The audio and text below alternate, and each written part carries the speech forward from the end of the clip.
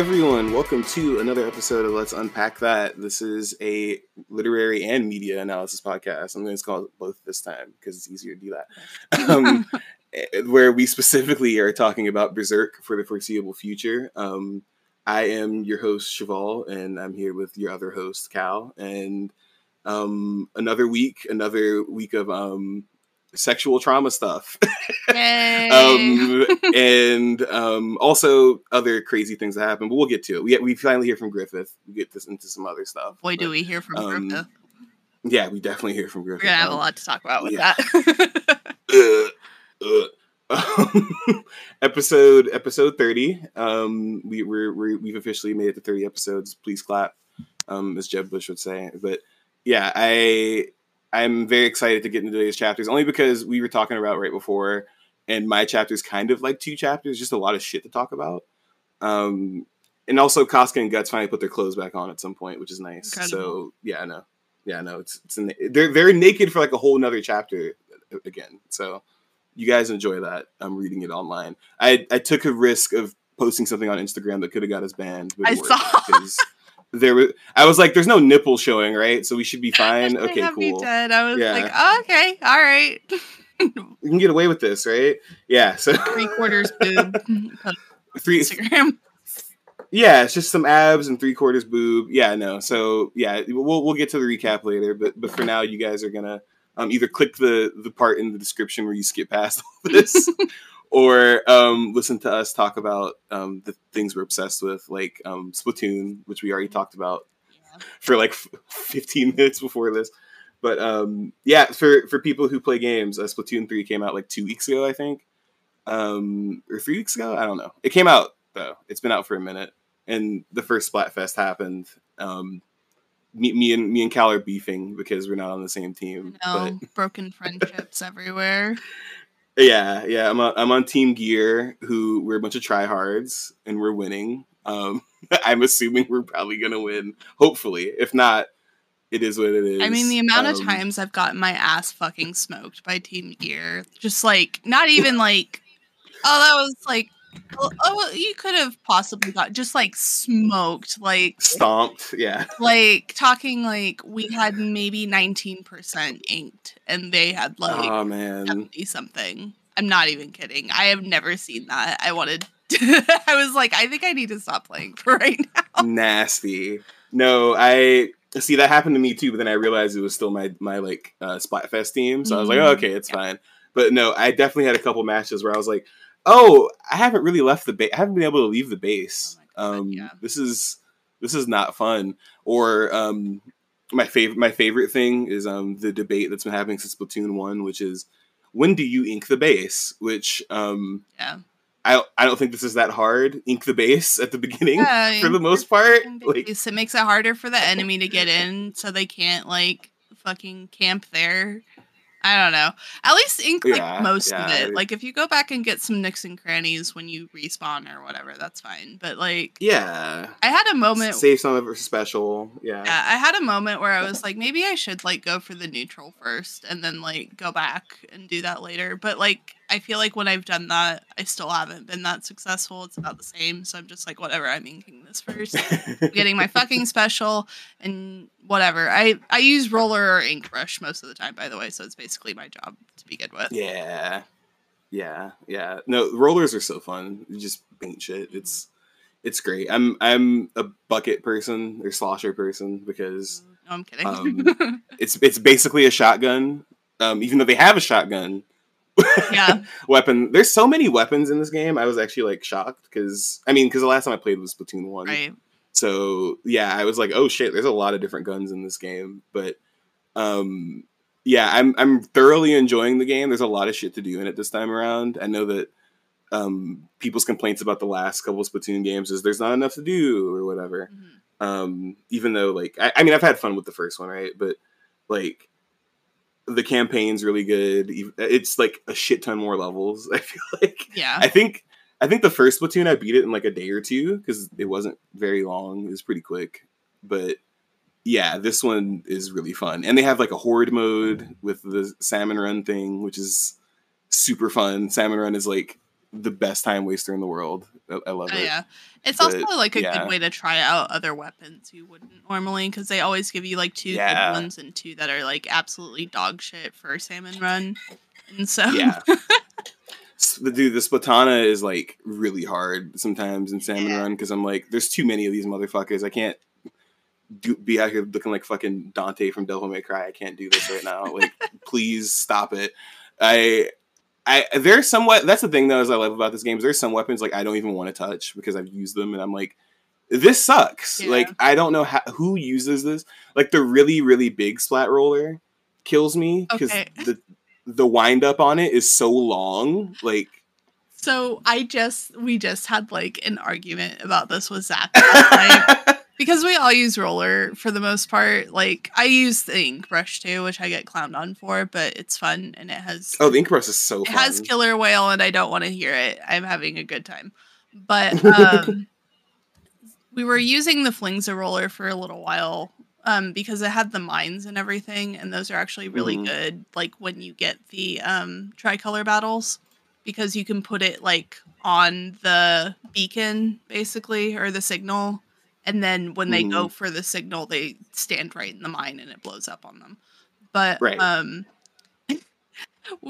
Zach was like, I feel like the Flingza sucks because it doesn't cover as much and like it takes as long as the fucking dynamo roller. And I was like, you're so full of shit. And he like made a big deal about using the dynamo roller. And, like, he did fine because Zach does good with bulky weapons. But he's like, see, it, like, works and it's so good. And I'm like, you can keep that. You can have it. I don't want it. You can have it. I use that shit for, like, 10 matches in a row, right? And I didn't do bad. It just does not feel good. Oh, like, it feels just gross. doesn't. It's so chunky. Like, I like having my mobility. Yeah. So, like... At least, like, with the slosher is so cheap because it's like a shotgun with, like, the fastest fire rate in the world. So you can just splat somebody a couple times, whip around them, and then get them from the back if they're not paying attention, right? So, like, I don't know. Like, the big roller isn't bad, but it is kind of funny because what makes it good is that it's a one-shot. So, like, you can just... If you pop up on the people at the right time... I've gotten, like, triple kills with it. Like, I get it. I get why he likes it. It's just that it's funny because it's, like... It just feels like... I'm like, I don't want to play this game right now when I use this weapon. Like, I would much rather be using something else. Right. So, like, yeah, I respect the rollers, but that one roller, I'm just like, it's too fucking big. It's just too much. I prefer the ones where I can, like, fling it really fast. Or, like, like the paintbrush, where, like, I like doing the paintbrush where you just, like, swoop behind somebody and then just, like, mash the fucking R button and beat the shit out of them. It's really funny. With the brush. It's... I'm glad you like that weapon because I actually used that for a while. Like when I first started playing again, I was like, oh, okay, this is great. But most recently I'm using the slosher, and I was telling Cal before we started recording, but the arrow spray is the cheapest fucking gun I've ever used in any game ever. It's like it's a machine gun, but like it has stupid range and its ink consumption is almost nothing. And it has like burst grenades, and you get the fucking dolphin thing. Like it's absolutely stupid.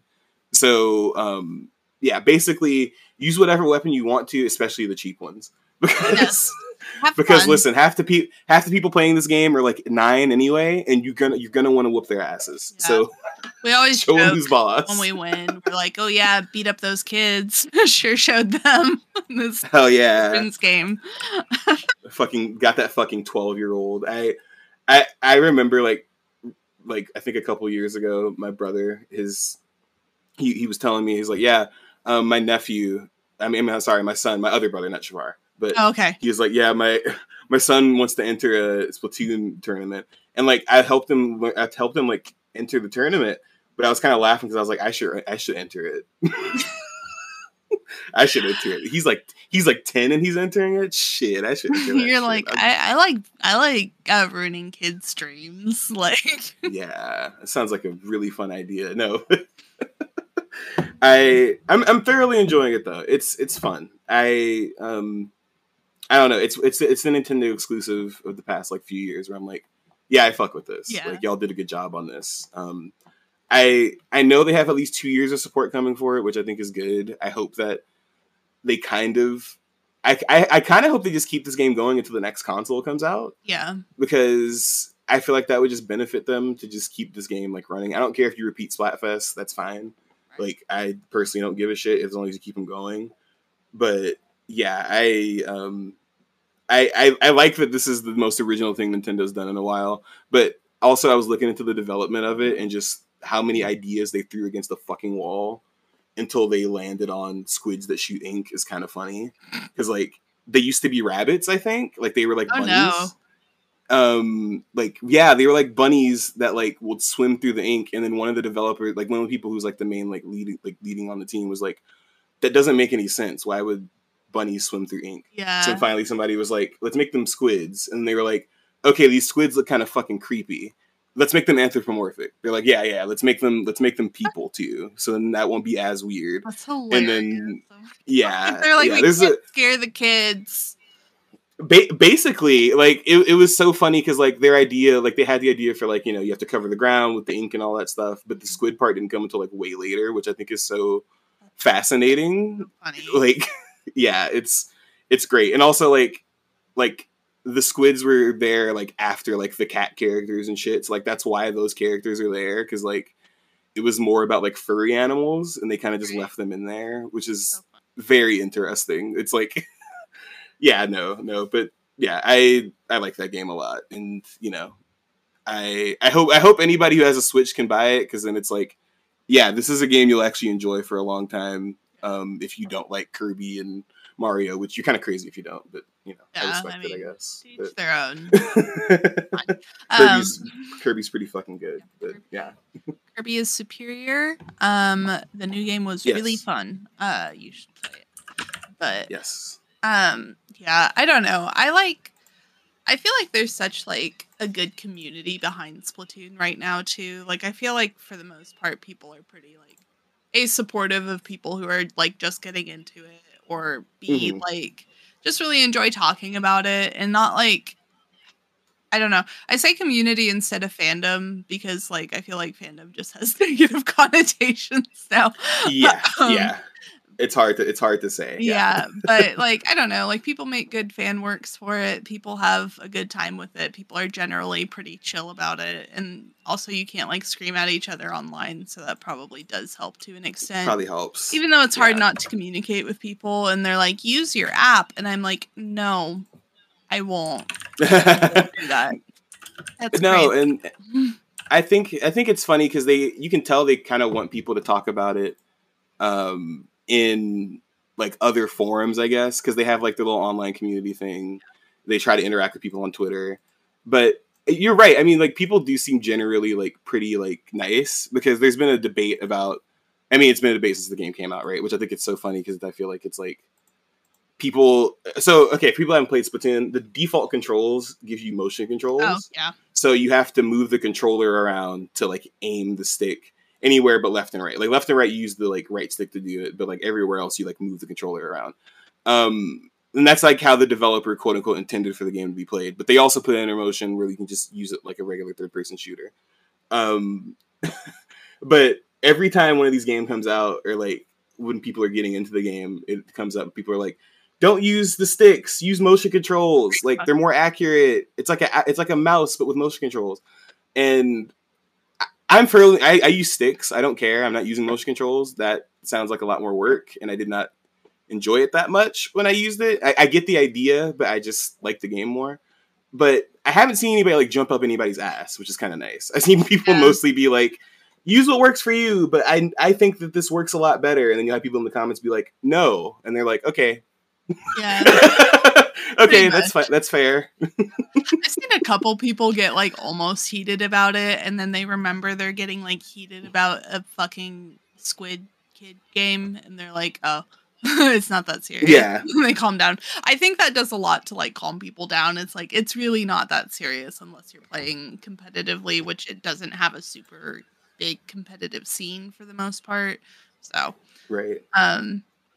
But yeah, it's always funny to me because people are like, you should use motion controls. And I'm like, I get the worst motion sickness like in the entire Oh fucking yeah. world.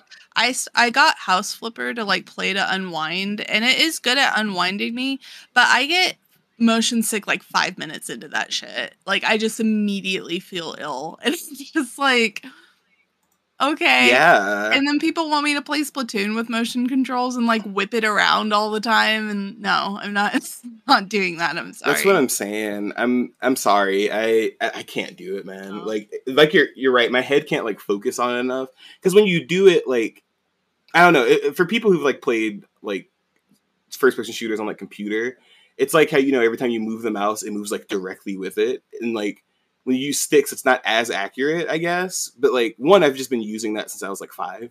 Like I'm used to the controller, Right. so I'm not gonna like I don't know. It's just easier for me. But also too like there's a big thing where people are like, but if you use motion controls, you have auto aim, like as in like it kind of auto locks on people sometimes, right? I would like to put out there that I do not suck at video games, so I don't need that. Um, uh, I'm not a scrub. I don't need auto aim. But I think it's also funny because like the hit scan in this game isn't like super like accurate. So because everything is a fucking paint, everything's paint. Right. So you don't need to be like dumb accurate anyway. Yeah. So I think that's just kind of a funny argument. It's like everything is splash damage. Like everything in the game is splash damage. So yeah, I think that's just a funny argument because it's like, well, I mean, it doesn't matter that much. Like I don't know. It's a silly, goofy game, but the community does seem to be pretty accepting of people being like, well, this works better for me. So like, yeah, okay, I guess you could do that, and they'll like try to convince you for the rest of your time playing the game, but they will also respect that you don't use them. I don't know, man. Like I played Overwatch with fucking stick, like I don't feel the need to like have motion controls or mouse controls or whatever, and I think it probably would have made things a lot worse for me if I had played it like that initially. Just because I would have gotten sick and not wanted to. So. Right, exactly. Like, I don't know, et cetera, play games the way that it works for you. This is the ad nauseum conversation. Which controller helps you cheat better? None of them. You just suck at the game. Yeah. Have a good time. Work on improvement. Do what works for you. If you can't aim, don't use a weapon that requires you to aim. That's what I do. I cannot fucking aim. I don't care about the motion controls because I don't fucking aim. I use a roller or a brush, and that's it. Yeah, exactly. Why aim when you literally don't have to? I don't know. Yeah. It's very simple. And Salmon Run's like, here's a sniper weapon, and I'm like, wow, that's fucking crazy, bro. I'm gonna use this close range. He's like, that's awesome. I'm gonna walk right up to them and shove it like in their face. Yeah, I feel that. There's a mission in the story mode that's kind of funny, where they give you a sniper, one has a scope and one doesn't, and they're like, shoot this balloon in the middle. You have to. Well, yeah, it's like kill all the targets in one hit. So you're supposed to like shoot a balloon that's in the middle. So I tried it without the scope, and like I failed twice, and I was like, fuck this. If you get the scope, it takes like 2 seconds because it's like, yeah, you can just zoom all the way the fuck in and hit the thing. It's like, come on, what are you trying to do? But I do want to talk about just another video game thing because it's funny. So GTA 6, Grand Theft Auto 6, the sequel to a game that only hasn't been developed because the previous game, GTA 5, is a fucking cash cow that is not going to die anytime soon. So GTA 6, which has been in development for a minute, got leaked. We learned this week that we learned the same week actually because it happened last week, but we learned this week that it was done by a 17-year-old, which is kind of funny. Which also adds up because a kid would do that for shits and giggles. But probably one of the biggest leaks in like gaming history probably so far. There have been some pretty big ones recently, but basically like all of the gameplay elements got leaked. A lot of stuff that was rumored got confirmed, like the female protagonist and that you would still be switching between characters. Some of the stuff like shooting, changing stuff, the setting, what the game would look like, how it would feel, what you would play. Like literally everything about the game leaked. I think like 10,000 lines of source code got leaked. I didn't realize it was that extensive. Like I knew it was like a big leak, but I didn't know it was like all that in a bag of chips. That's fucking insane. So it happened at like 1 a.m. On whatever day it was. I think it was last Sunday, but like technically like Monday morning, right? So I like have not been sleeping very well, so I'll just get up in the middle of the night. So I checked my phone, and I like woke up as it was happening. Oh, so on Twitter, you probably can't find much of the footage unless you go to other websites now because it's all been taken down. But there were like hundreds of videos up because people were just downloading the videos and uploading them. But like you can tell it's early footage. It's not like hand cam footage. It's like recording of the game, like somebody playing the game. There's like you can tell the game's not finished. Like there's not textures on stuff on a lot of stuff, which brought up another dumb conversation about graphics are the first thing done in video games, which just isn't true. But yeah, so this is a big deal because, like I said earlier, like GTA is probably like not even probably. I'm pretty sure it's like the best selling game of the past like decade, which is why they haven't released the sequel because they're still doing the online mode. So the sequel to this was pretty anticipated, and they were probably going to reveal it soon, right? Right. But yeah, like the whole ass game pretty much leaked, like which is like unprecedented because like even they were like, yeah, a third party got into our shit, and we're still going to tell you guys about the game. We're still going to release it. But yeah, they were like, yeah, this is definitely real. Because for like an hour, people were like, is this real? Like, no, this is just GTA 5 footage people like edited. And it was like, no, this is they just leaked the whole ass game. Like yes. So it brought up a lot of conversations about like, like, yeah, you feel sorry for people who like worked on it because their work got leaked or whatever. I think it's just funny because people I think it's funny that people like passing judgment on a game that literally isn't done yet. Yeah, because wild. You see people being like, the graphics look bad. I'm like, my guy, the game isn't done. The game literally isn't done. Holy or they're like, shit. This animation looked weird. The game isn't done. Oh my God. Like. Yeah, a lot of that came on up. The screen, and they're like, I don't know about these graphics, and it's like, wow, it's almost like they're placeholders, bro. It's crazy. Right, like in the corner, like because like literally in the corner of the footage, you can literally see like it's supposed to be telling like whatever location they walked into or whatever, and it's like zeros and ones and like placeholder text and shit. Like it's obviously like not even close to finish, and you have people being like, wow, this looks just like the last game. And I'm like, oh my fucking God. Jesus Christ. Like, we've literally seen nothing. So, the kid has been arrested since the leak happened, because I think the cybercrime people got him. But, yeah, so basically a 17-year-old hacked one of the biggest gaming companies ever. And just leak their whole shit. So, it brought up a lot of arguments about how this is bad for the game because now it'll get delayed, even though the developer's like, we're not going to delay anything. I mean, it is what it is. Yeah. Or the game could get changed, which, I mean, the game's going to get changed anyway. So, I mean, fucking like pre-alpha, like it's going to get changed as they figure out what it needs. Exactly. And I don't know. It brought up a lot of stuff, but like as somebody who also doesn't know shit about game development, and I just like watch and read a lot of stuff, it's kind of funny seeing how much like people who like play games for like hundreds of hours like a year like don't know shit about game development. Yeah. like they actually don't know anything about it, like how much stuff changes late in development, how much stuff is like dropped from like 2 or 3 years after they started development, how many games have been redeveloped like 4 years in development even though the release date is like 2 years later. Like it's just like kind of funny because like I don't know. Like this game, I feel like I saw some people talking. I think some people think they've only been working on it for like 6 months or something. This is definitely something they've been working on for like at least like 2 or 3 years. Like, like I know this is insane to some people, but like I think some people don't understand that like even if somebody has a game out or they're about to have a game come out, they're still working on other games. Like they're not like all hands on deck for GTA 5 for the next 20 years. Like there's like core people working on stuff. So I don't know. It brought up a lot of bad faith conversations about, well, this isn't done yet and this doesn't look good. And, we're waiting so long for this, even about something that's unfinished.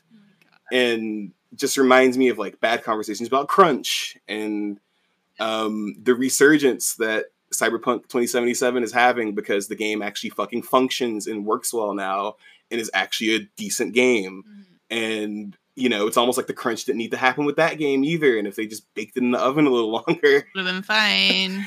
It would have been okay. So I don't know. I just see a lot of like, game developers don't work hard enough. And then, you know, we see the results of them being crunched to death. So I don't know. I hope this doesn't make anybody at Rockstar have to crunch, or it doesn't like get anybody like super punished, because that would suck to like, you know, have a bunch of people like lose their jobs or whatever. But yeah, no, it is just kind of funny to see like a lot of people play games, but a lot of people don't know anything about games. Like it's pretty funny. Yeah. I mean, we have that other video game news, right? With like Donkey and his fucking indie publishing. Okay.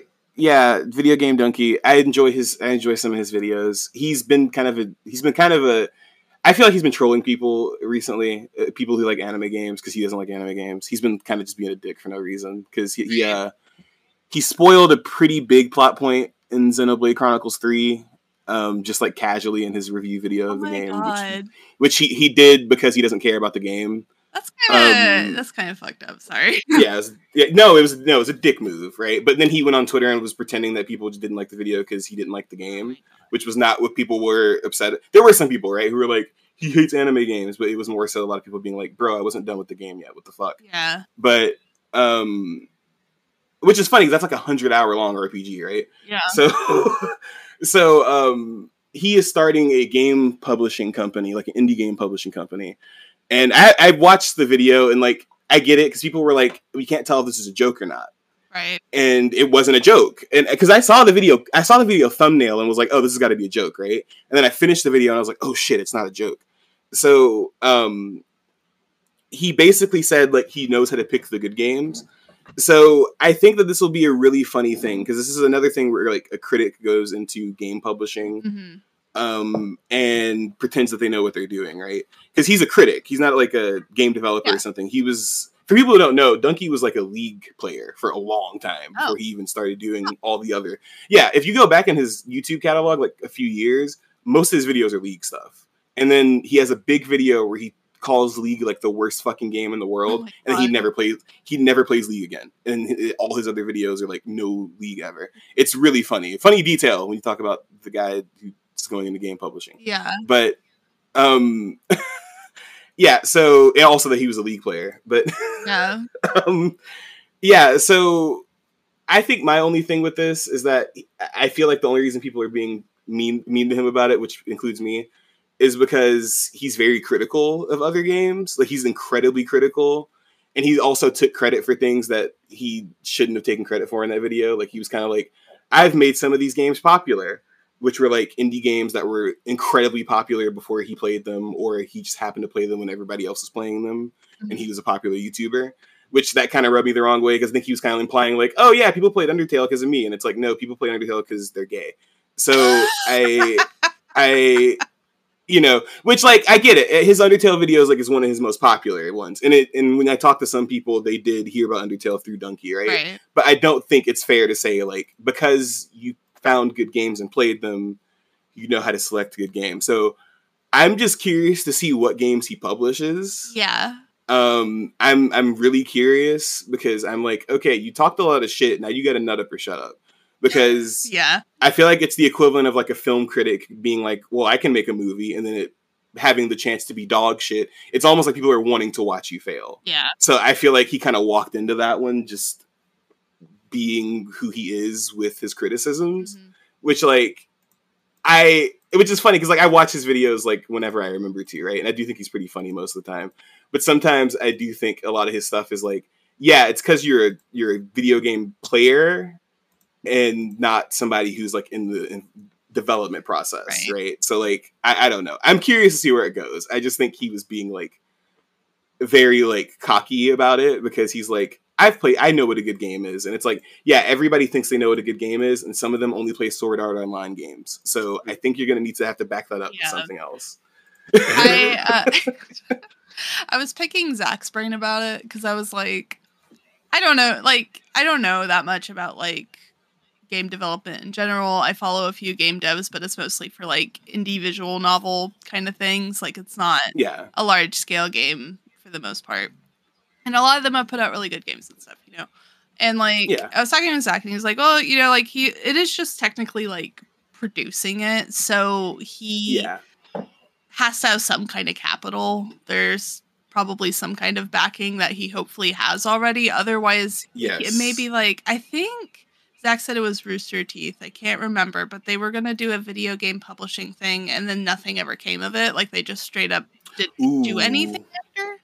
So, like, it was Huh. announced, and then they were like, yeah, we're going to do that. And then, like, it never happened. If it's not Rooster Teeth, don't crucify me. Whoever's listening to this, I can't remember. It was a long conversation. I was playing Splatoon while we were having it. But I don't know. Like, it kind of makes me curious how it's going to go, just in the sense of like, will they actually have a game that comes out of it? Because apparently it's a pretty common thing for people who like talk about video games on YouTube or on their podcast or whatever. And they're like, you know what? I like games. I could help with a game, but like financially or whatever. And then they get into it and they realize it's a lot bigger than they realized, or like whatever funding they have like doesn't work out, whatever the reason, you know, maybe they don't do it at all, like I said in that thing. So I don't know. Yeah. It'll be interesting to see overall. I do think some of the Yeah. reactions have been especially hilarious about it. Slash. All right, I guess we have to get into more Berserk. Yeah. I guess that is technically what we talk about. So I'll go ahead and let Cal jump into our summary, and I'm going to do the second chapter today, which is definitely not something that Mira shoved too much shit into. No, so. it's fine. No. I'm like partially wondering if he was trying to like get it into like one issue of Shonen Jump or something like that, or whatever the fuck it was in. It wasn't in Shonen Jump, but you know what I mean. Like whatever publication it was a part of. If they were like, can you just like condense and put it in there? And he's like, yeah, okay. Right. Like, yeah, hey, the pacing. Can we just pick that up for now? We have like we got some shit to do next year. Yeah, we got deadlines, bro. Anyways, so last time, as always, if you want full details on this, go back and listen to the last episode. We talk about all this at length. Yeah. I'm gonna recap this pretty concisely because most of it can be broken down into a couple things. But we finally had a moment with Casca and Guts where they both have sex for the first time. And everything went great. Nothing went wrong. Congratulations. It was all fine. No, but they have sex for the first time, and it's not, you know, it's very imperfect. Guts does not know how to have sex, and neither does Casca. So they're both kind of fumbling through it, making a lot of mistakes. In Guts' case, about halfway through, he has a trauma flashback to when he was a kid and when he was sexually assaulted. And because of this flashback, he has kind of a short break from reality where he can't really tell what is actually real and what is in his head. Mm-hmm. And it all kind of melts together. And during these flashbacks, while he's experiencing this, while he's having all these emotions, he starts to choke Casca out because he views her as like a younger version of himself. Once he realizes what he's doing, he immediately drops her, and she's like, what the fuck, bro? Like, what's going on? We're having a good time, man. Yeah, I thought we were having sex, and then I was suffocating. But he has basically a complete breakdown and tells her everything that happened, just kind of dumps it in her lap unintentionally, but is like, gives her his life story, tells her about Gambino, tells her about, his sexual assault, about everything afterwards. And he's, pretty broken by the end of it, and only snaps out of it when she, like, reaches out to touch him, which is, of course, one of his triggers. And once he realizes what he's done, he's like, I should go. I'm so sorry. Like, this was your first time, and I did whatever the fuck that was. I'm so sorry. And she comes over and she hugs him, and he's kind of like, I mean, like if we do this at this point, like it's just licking each other's wounds, and then we get a very corny line of Casca being like, "Well, that's fine, and I want you to give, I want you to give me." Stab me with your dick. Yeah, basically, she's like, "I want you to give me a wound," and I'm like, "Great, good line read, everyone." Yes. But they actually have sex after that, and it is actually very tender and very sweet, and so it's not a complete wash. They have, there was something meaningful that came out of it, and they both became a lot closer throughout the process of Guts, basically venting his entire life at Casca. So yeah, that's where we left off last time. They both were pleasant. Yeah. Both post coitus, having a little nap together.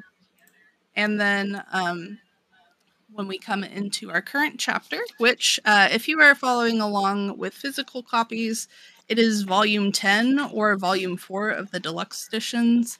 And it is the first chapter of that. If you are reading on our Totally Legal website, it is chapter. Yes.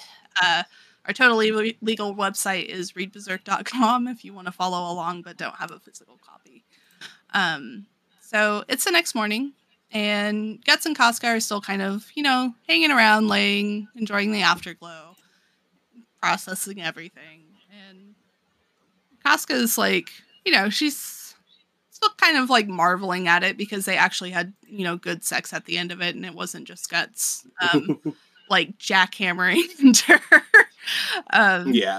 Yeah, having sex like a teenage boy. Yeah, and she turns over and kind of teases him a little, and she was like, "So that was like your first time too, right?" And he's like, I don't want, he like rolls over kind of embarrassed, like, "I don't want to talk about it." And she's like, "Well, you were pretty rough first. It was kind of frantic, but it's understandable given everything that you told me." And she's like, "And I mean, that's why you don't like being touched by anyone, right? Because all of that happened to you." And Guts tells her, he's like, "Well, like it never mattered with you." And she's confused at first. She's like, "What do you mean?" And he's like, "Well, like back when you first saved my life, like at that time, it didn't set me off, but it was only fine when it was with you." So we get that kind of touching moment. She's And that was whenever Griffith made her do it, right? Yes, yeah, that was like back at the beginning where Judo was telling like Guts, and he's like, "Yeah, Griffith said it's like a woman's job to like lay with a wounded soldier or whatever." And it's like, okay, all right, I'm glad. Early notes about Griffith, yeah. Yeah, I'm glad the 16-year-olds are having a great time here.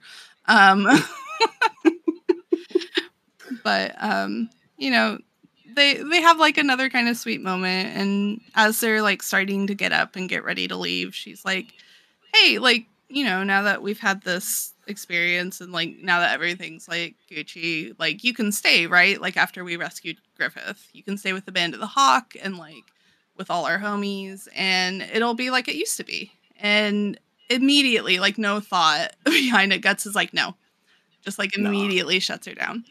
And he's like, I want to draw a very clear line. Like, I want these things to be separate, and I can't stay here. And then he starts his little kind of flashback monologue, and he's like, like they're on the cliff area still, and there's the waterfall in the background, and he's like, there's like a really cool waterfall where I was like training for the past year. And I only point that out because I thought it was such a funny transition. Yeah, it was. I kind of wondered about this part too. Of like, I know it's probably translated funny, but that's just a funny ass transition. Yeah. He's like, waterfall. Oh, there is one here too, huh? He's like, "Man, waterfalls. Back where I was this past year." But, we get our little flashback panels, and we cut to Guts standing at the bottom of the waterfall he was describing. And there's just like this huge like pile of logs that comes crashing down at him, and he's trying to hit them with his sword. And we cut to a young girl. She's probably like, I don't know, like 6 or 7. And she's like looking down at him after he just got his ass beat by a bunch of logs, and he's like laying in the shallows, and she's like, hey, you broke your stupid sword. And he's like, yeah, I did. Yeah. Because she was helping him. I think it was like some training thing he set up, and he was like, I need you to like cut this rope when I say so. And but fucking weirdo. I know. I'm just like, I need you to figure out a new training regimen for real. Yeah, don't involve the child next time. I don't. It's fine. See, like when he was a kid. Oh my god. But we cut back to this pretty quaint, like little log cabin in the mountains, and we're inside this forge area, and we get to meet Godo, who is a blacksmith who works in this area, and I guess he found Guts after he got his ass beat by something else, and he's like, well, like when I found you, you like acted like you were dead for a week, and then you went back out and you almost killed yourself again. So like I don't know what your fucking problem is. And take care of your dumb ass. Yeah, I know. He's like a very grumpy old man kind of character.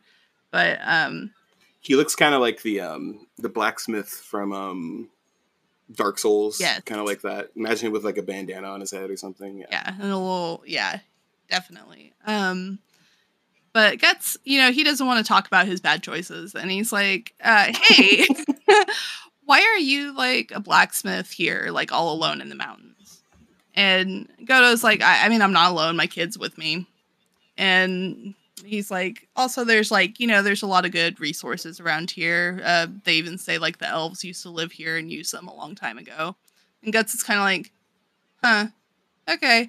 And there's like this silence, like a very weighty pause. Wink, wink. Yeah. And then Guts is like, hey, Godo, why are you a blacksmith? Because he's asking the hard-hitting questions today. And Godo's like, well, like my family's been blacksmithing since like my great-great-grandfather. So it's like a tradition. And Guts is like, do you like doing it? And Godo's like, I don't know. His kid is like, I like it. I want to be a blacksmith when I grow up, which I thought was very cute. But, Guts is kind of perplexed by Godo's answer. He's like, you don't know. Like, what do you mean? And Godo's like, well, like before I even really knew how to walk, I had a hammer in my hand. And before I could decide if I liked it or not, I had already started. And then I was so busy trying to improve. And then suddenly I was just like old. And I don't know where all the time went. So I've basically been at this since birth. And just like folks who don't know why they're alive, I don't know why I keep hammering. And Guts is like, well, it's deep. He's like, that sounds cool, man. Yeah, he's like, that's rad. He's 18 years old. He's like, that is the coolest shit I've heard in my life. If that's not the dopest shit ever. Dropping bars over here. But Godo does that. He's like, oh, there is one thing I like about being a blacksmith. I like the sparks that come from, the metal. And I get engulfed in them, and it feels like my own life is springing into the air before my eyes. And Guts also thinks this is a very cool line, because he's thinking about it later when he's out in his little training field, and he's like, kind of contemplating where he's at in life, like why he left. And he's like, I guess like the sword is all there is for me. And like, is this like what a dream is to me? And he thinks about Griffith, and he's like, it's not like concrete like what Griffith wants, it's not like some grand thing, and it's definitely not like a destination I have in mind. But this is like, it's close to me. It's like part of my body and who I am. It's how I've kept myself alive, no matter what situation I threw myself into. This has always been next to me. No matter like who I've lost, like whether it was Gambino or when I met Griffith and when I parted with them, fucking Zod, like all this shit that I've been through, like all these unforgettable things that have happened to me. I've always had this sword in my hand the whole time. And he said, um,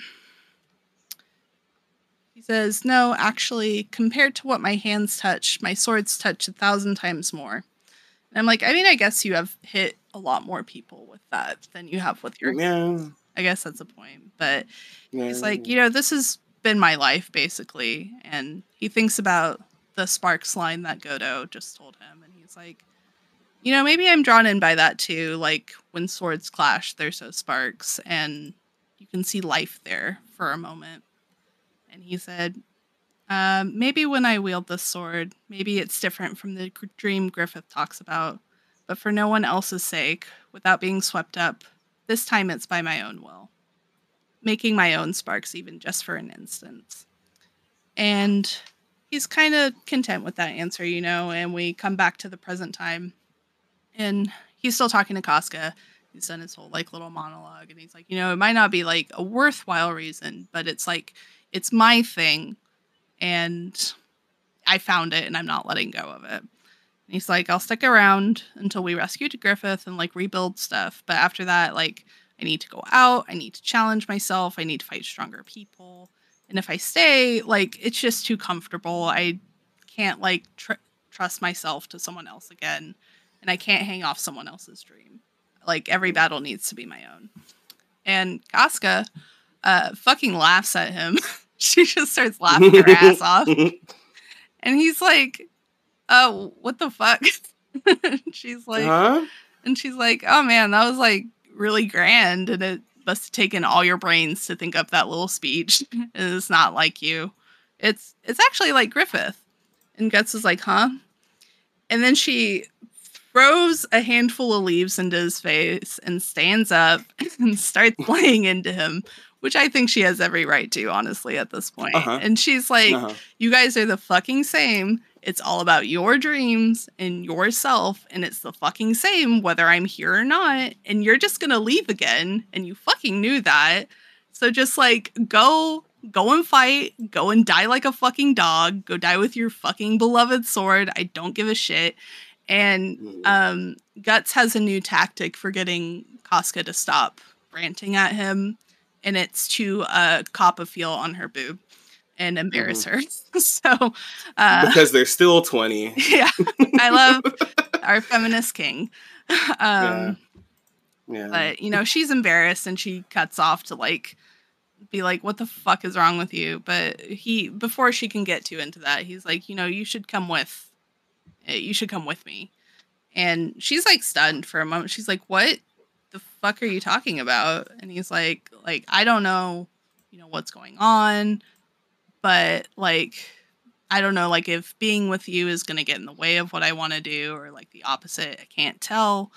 And then King of Romance, he's like, but at any rate right now, I can't have you enough. And I want to have you hundreds, thousands of times from here on. That's what I'm thinking right now. And she's just I know, I read this and I was like, that's cringe, bro. I get I was like, bro, you gotta be fucking kidding me. I was no. He's like, I maybe don't know what I want, but I know I do want to keep fucking you. Basically. Yeah. And she's like, you're fucking stupid, man. And he's like, yeah, I know. And, this is their dynamic, so they share a kiss, and we zoom out of that lovely moment.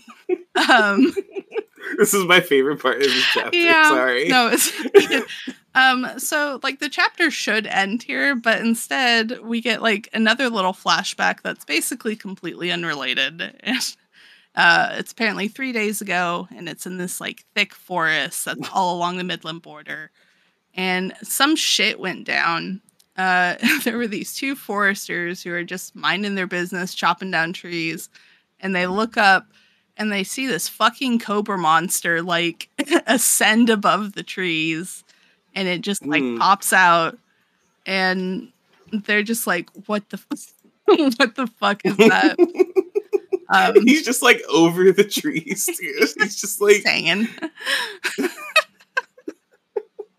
But we get a final closing page, and it says, now something beyond human knowledge has begun to stir. And it's mostly black page, but there's a small panel with the Baelet sitting in like the shallows of a stream.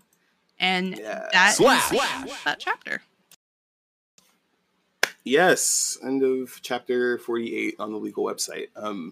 Yeah, I like that little reference to like, oh yeah, you know the egg went through the sewer. Turns out sewers go outside. Oh, so shit. I appreciate I appreciate that being followed up on. No, so now we're going into the next chapter, infiltrating Windham, chapter 1. So I guess you're gonna have to wonder what we're doing for this chapter. But guess what? That the infiltrating Windham part doesn't really happen until the end of the chapter. So you know, forget all that stuff about Casca and Guts. We're going to a completely different place now. We're going into the mind of Griffith. Yeah, that's right. We started off this chapter with Griffith, who we haven't really heard from since, you know, he got you know, set up by his ableist caricature torturer. But I'm just going to go ahead and read this part straight. And this is kind of him looking back on his childhood. So it shows a bunch of kids in like pretend armor, you know, hitting each other with clubs and stuff like that. But it says, you know, the small battles we fought on the cobblestone when we were still young, the small victories we achieved, the many sparkling junk spoils we plundered with, you know, some pictures of seashells and a little Pinocchio-looking wooden toy. And, you know, we see all these kids playing and then they're running away. And then we see a young Griffith, very young, maybe about like, you know, 7 or 8 or something, looking up at the tower in Windham, the tower that we've been in several times, the castle, et cetera, et cetera.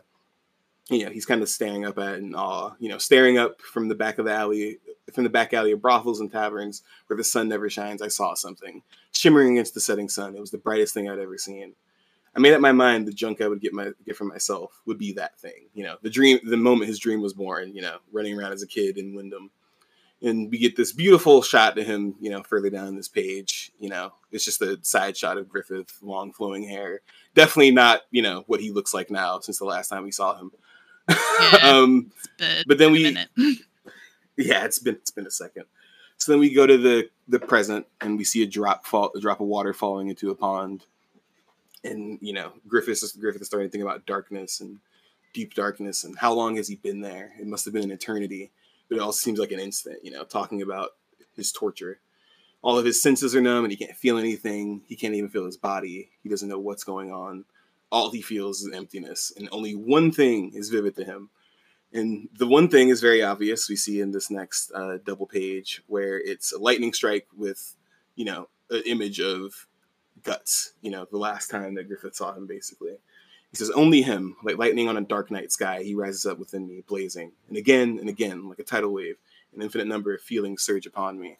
Malice, friendship, jealousy, futility, regret, tenderness, sorrow, pain, hunger.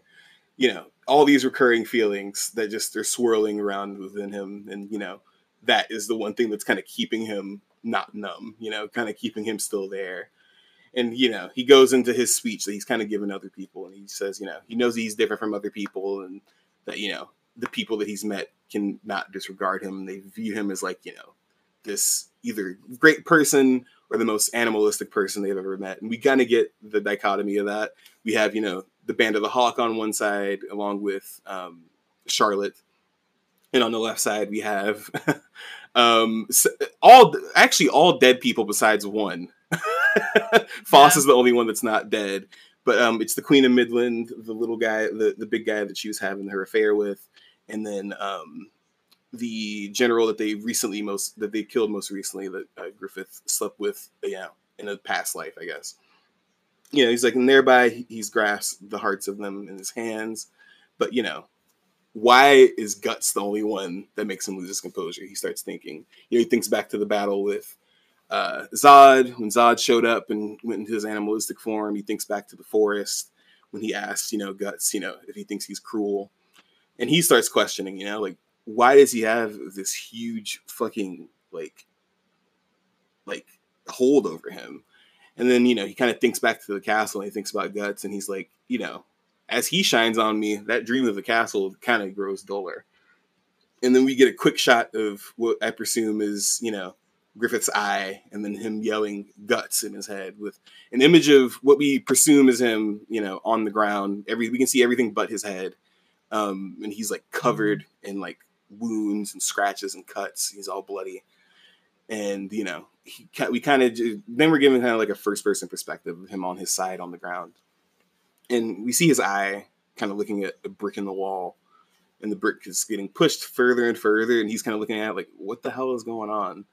And we get like this creature that like comes out of it. It's got a few arms and a few heads on it, but he thinks it's a hallucination. But, you know, as soon as he thinks it's a hallucination, it kind of starts talking to him in his head. So we get a better view of the monster, and it's like this like Cronenberg like mess of a thing with like, you know, 6 or 7 different heads on it, all with different eyes in different places. All of them have teeth for some reason. It's very, you know, grody looking. And they go, "Oh, Prince of us, the unforgiven." And, you know, he kind of tries to mouth the word Prince back at them, like, you know, kind of questioning it. And the mass like kind of moves closer to him and grabs his hand with one of its like smaller hands. And it's like, "We seek an audience with you. In time, at that place, we shall meet." And, you know, after they say this, he looks into the space in the brick wall that they left. And it's a very familiar image. So, readers, we already know who the God Hand is, right? So if you go back to that way earlier chapter when we first met them, we kind of get a repeat version of that MC Escher looking shit. And we see the other 4 members of the God Hand kind of standing in each corner. And that's the last thing that we see that Griffith sees before we cut back to the Band of the Hawk. So yeah, and no, that's not the end of the chapter. We still have more to go. Got a ways. So yeah, got a ways to go. So we cut back to that waterfall that Guts used for his wonderful transition earlier. And then we get back to the camp. Men are still pretty much very injured from the ambush they had last time. You know, they're loading them up in the carts. People have crutches on. They're trying to get everything packed up so they can move out, you know, strapping their armor on and everything. And they're getting ready. And, you know, we cut back to Rickert, whose arm is broken. And he's like, man, I wish I could go with you guys. But, you know, because of this stupid injury, I can't go. And it's been so long since we all been together. But, you know, Judo reassures him. He's like, "Don't be down. We'll be the first to let you, you know, hug Griffith when we come back with him. Just leave this to us." And, you know, Rickert's like, "Hey, Guts, just remember you got to get Griffith out. It'll be just like old times when you do." And Guts just gives him a smile before Casca yells and is like, "Hey, everyone mount up. From here on, we'll be split into 2 groups that will operate independently. The Griffith Rescue Squad is to depart immediately." So, you know, they're really getting ready to start this mission. So Casca hops onto her horse and oops, her pussy hurts because That's his fucking jackhammer. Gus was too busy jackhammering it the first time they tried to have sex instead of, you know, being nice to her. So, you know, she kind of holds everything within her to not cry out in pain, but she has like tears streaming from her face. And, you know, she you know, Guts just happens to ride by as she's like getting adjusted to her horse. And he's like, "Let's go, boss." And she kind of like stares at him like, "You lucky son of a bitch." And he's like, "What?" And she's like, "Don't worry about it. It's nothing." Mind your business. So, you know, which you know, Guts actually proceeds to do. I don't think he actually knows anything because in the next panel he's kind of just like, "Okay, whatever." So Casca gets to the front of the group on top of the hill, and she's like, "Griffith Rescue Squad, we depart for Windham." So she takes her half of the group, and they go on their route, and the other half of the group heads somewhere else. So we cut to later on, 3 days later. This is how long it takes them to get to Windham. So, you know, presumably nothing happened. Good for them. That's actually really good going as far as it goes for the Band of the Hawk. And we come to a graveyard with, you know, a bunch of different tombstones with like what I presume to be like religious figures on them and stuff. And, you know, we see Casca with the lantern and, you know, Judo and Guts in tow. And, you know, Guts is like, "So why are we in a graveyard? You know, we're right next to Windham. Like, we got to visit somebody's dead grandpa or some shit." And Judo's like, "Dude, it's a secret passage. It's a castle. They have these things. It's common in war to have this kind of thing, you know?" So Guts is like, "Yeah, that's bullshit. If we could actually find this." And before he can really like finish complaining, you know, Casca is like, "I found it," and presses a button. And, you know, nothing really happens. But then, you know, she's like, "Hey, Pippin, come over here real quick." So Pippin comes over and just fucking throws the tombstone forward. God bless Pippin. He kind of just grabs it a little bit and just shoves it open, right? And after he does it, boom, turns out there was a secret passage. It's just, you know, hidden right under the tombstone. And we get this funny panel where, we get this funny panel where Casca's like, yep, we found it. And Pippin is thinking to himself, like, will I fit in there? Which I kind of love that was just thrown in there, because it's like, I'm sure like the artist was drawing it and like Mira was drawing it and was like, huh. Maybe I should have thought this through. Maybe I should have thought that one through. So Casca's like, all right, let's head in. But before she can do that, Guts is like, are you sure you should be heading in there? And Casca's like, well, yeah, duh. I mean, it'll just increase our rates of finding Griffith. So I'm gonna go in. And Guts is like, yeah, but before he can do anything, Casca like runs up and like chest bumps him and is like, hey, you're worried about me, aren't you? And gets like really close to his face, like very like sensual, right? Which is kind of noticed by everybody. It was kind of noticed by Pippin and Jito, kind of are like looking at them like something definitely happened, right? Like and while they're arguing, they kind of like give each other like passing looks, like this shit again, like did not miss this, because they start fighting again, right? Mm-hmm. Casca's like, give me a break. When it comes to sword fighting, I'm even better than those two. And again. Pippin and Jito are like, why he say fuck me for? Like what? Why'd she do that? Yeah, so she's like, "Yay, you're a pro mercenary now. Leave your personal feelings out of the plan." Kind of calling back to him saying he's going to leave again anyway. Obey your superior's orders. She kind of looks back and is like, "But I can at least watch your back, so don't forget." And he's like, "Okay, right." And then he looks back and sees Jito and Pippin like giggling at him, like, "Hee hee." Like, aw, you guys care about each other. Y'all are so cute, you fucking dorks. But, before we can live with that too much, the chapter ends, as Casca says, let's go, and they descend into the tunnel with Pippin trying his fucking hardest to get his arms through the hole in the ground. But yeah, we end right there, and next time, don't worry, there's plenty more to talk about this infiltrating Windham thing, because this is the next, like, 2 or 3 chapters, I'm pretty sure, even after it's not called Infiltrating Windham, that's pretty much what we're doing. But yeah, let's end this chapter. Yeah, we're pretty much doing it for like, I think at least another 10 chapters. Yeah, almost. Another. This section takes a while. So yeah, the Band of the Hawk, they are officially going to go rescue Griffith. It's not really like a dream thing anymore. We got confirmation that Griffith is definitely still being tortured. Which is fucked up, because to remind the reader, it's been like a year. Like, since he was captured and began being tortured.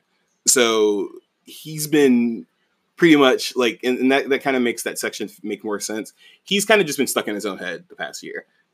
He hasn't spoken to anybody. He's just been like in this deep, dark place, being like, having like the shit beat out of him and like being mutilated, right? So I don't know.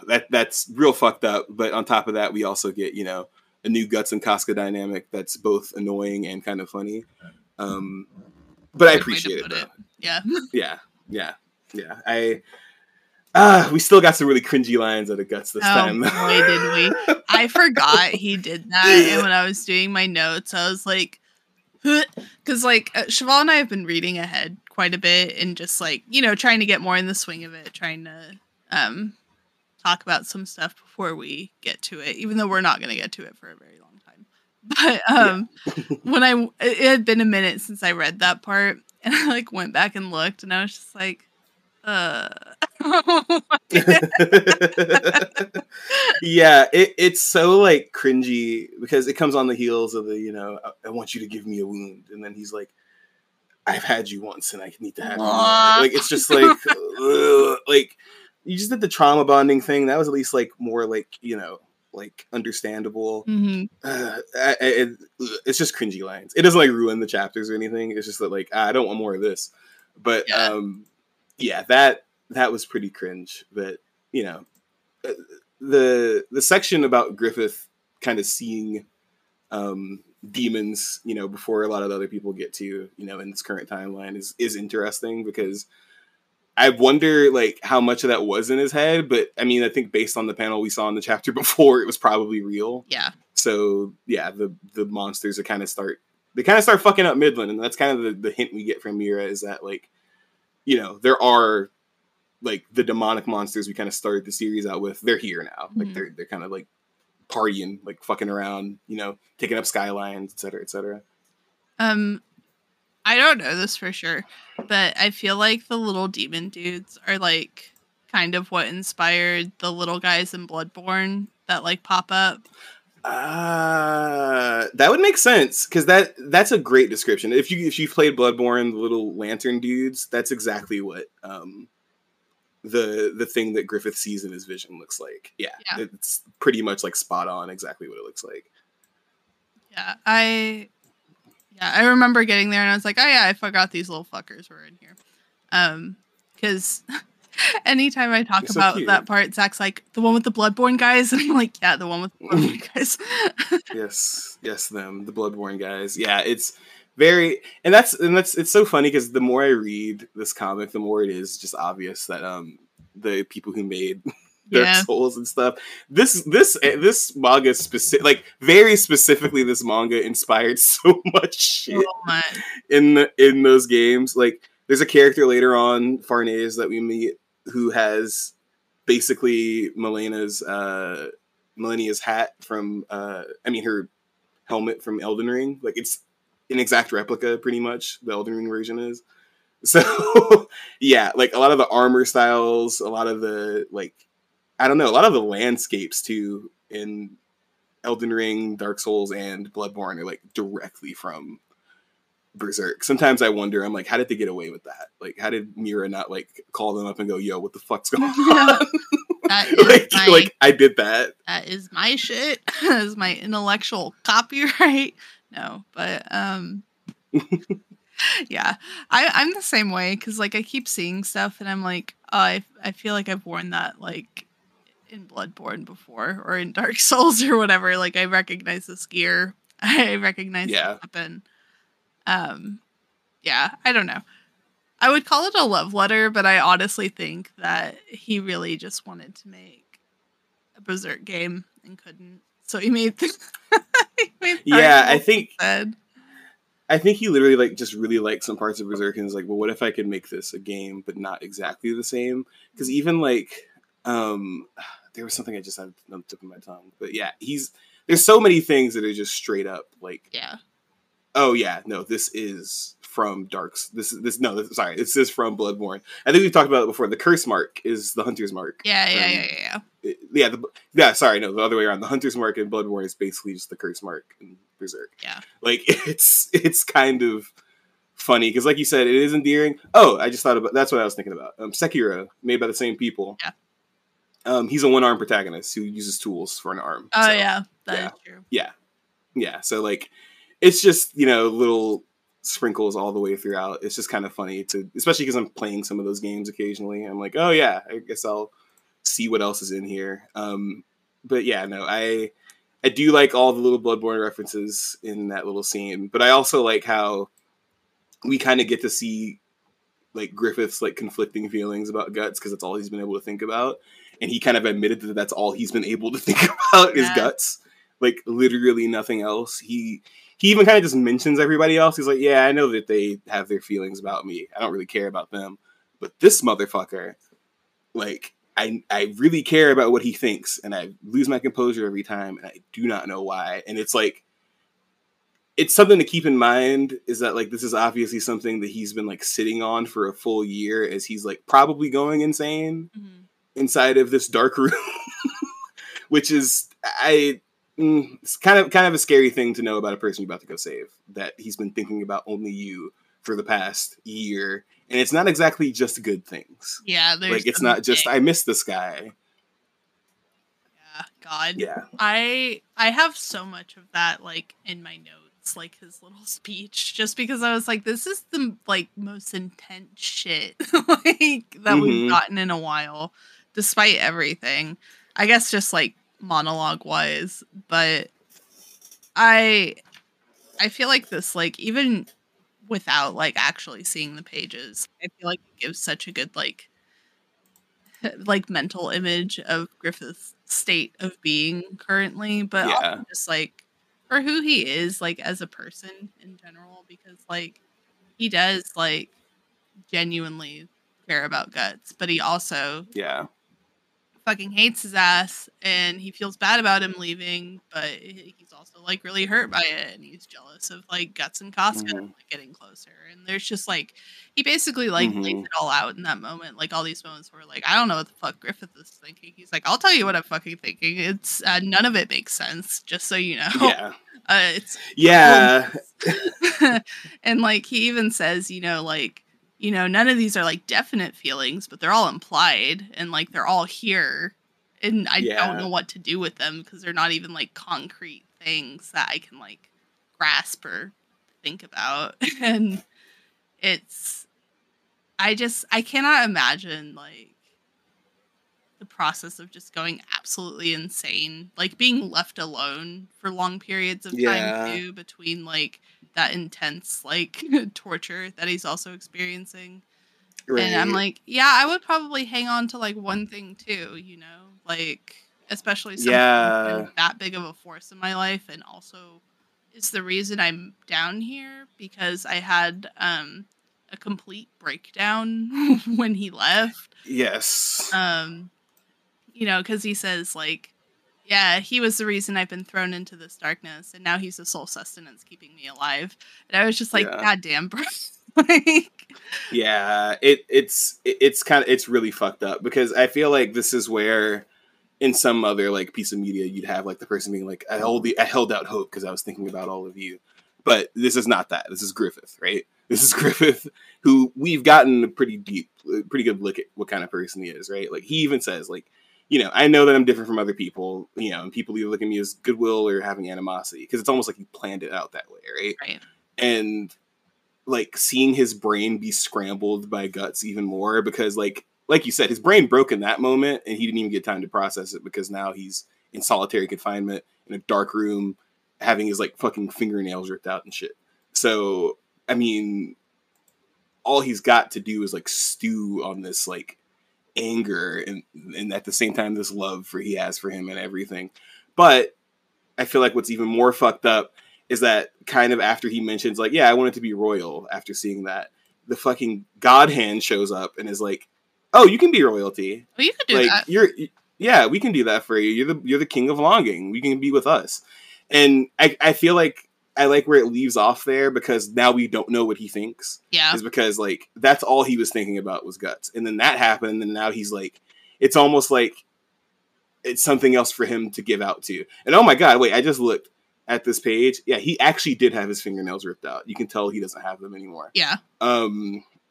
So sorry, just a quick sidebar. But yeah, like the way that they took advantage of like him in his deepest and darkest moment, it kind of lets you know that's what the God Hand does. Like that's how they reach out to people is, you're at the worst fucking time of your life. What's up? How can we help you? And we've seen this before with the Slug Man that Guts killed in like the first arc or so, right? Yeah. And before he left, the girl fatherless. He was bleeding out and the God Hand was like, yo, what's up? They're like, hey, you're about to die. What's up, bro? You want to come back? You want some more power? We got you. And that's exactly what they did to Griffith here. Is like, man, you got so close. You want to be king. You want to be our prince? We got something here for you. And it's just like so sinister because who knows, how this changed his trajectory of thought. Because he was like processing all of this in his weirdo and fucked up way. But he never outright said like, fuck Guts, he's a piece of shit. It's more so like, this is the most important thing to me right now, and I don't know how to feel about that. Mm-hmm.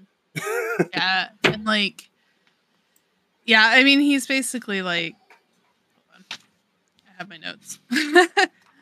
Because he's like, pulls out your fat book of notes, yeah. Yeah. But like, like, he's like, oh man, like, I had my eyes on like this piece of junk, but now it actually seems like fucking junk because of you. And he's kind of getting to the point where he's like, is that still my dream?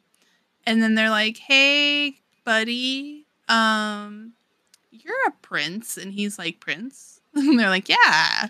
You're a prince. And he's like, okay. Yeah, this is like what I feel like Christians imagine, like, like demons coming to like suggest things to you is like where they're just like, hey, then just like slides it across the table, But Yeah. it's also like getting an MLM pitch from that girl you went to high school with, where it's like, "Hey, girl boss, you want to be the Prince of Longing?" Basically, though, like it's like, hey, look at this shit. Oh, look, it's the only thing you've seen besides darkness the past year. Isn't that cool? Yeah, come here.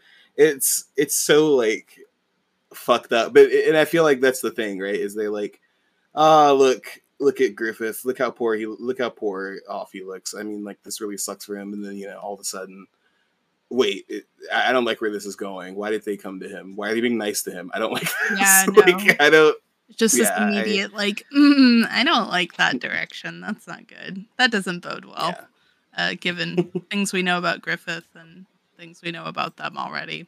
And I mean, like, because in case you've already forgotten, reader, this isn't a spoiler. He's a member of the God Hand. Yeah. This is no longer a spoiler. Yeah, we've known that since like chapter 3. So we've been sitting on that one for a bit, but yeah, it's just, I don't know. I think like part of the reason Griffith's bit works so well, like here and then even like the upcoming chapters, which we will also talk about at length, is like it almost gives you hope, like not a lot, but it's like, like he could have like taken a different path. He could have chosen this. And you're like, oh man, yeah, he could have. And like this thing could have happened. And then you like remember and you're like, no, but it doesn't happen. What the fuck? Like, but it's just like this constant, like, I mean, like maybe they like completely rebooted it. Like maybe it'll be fine, But, yeah. Right.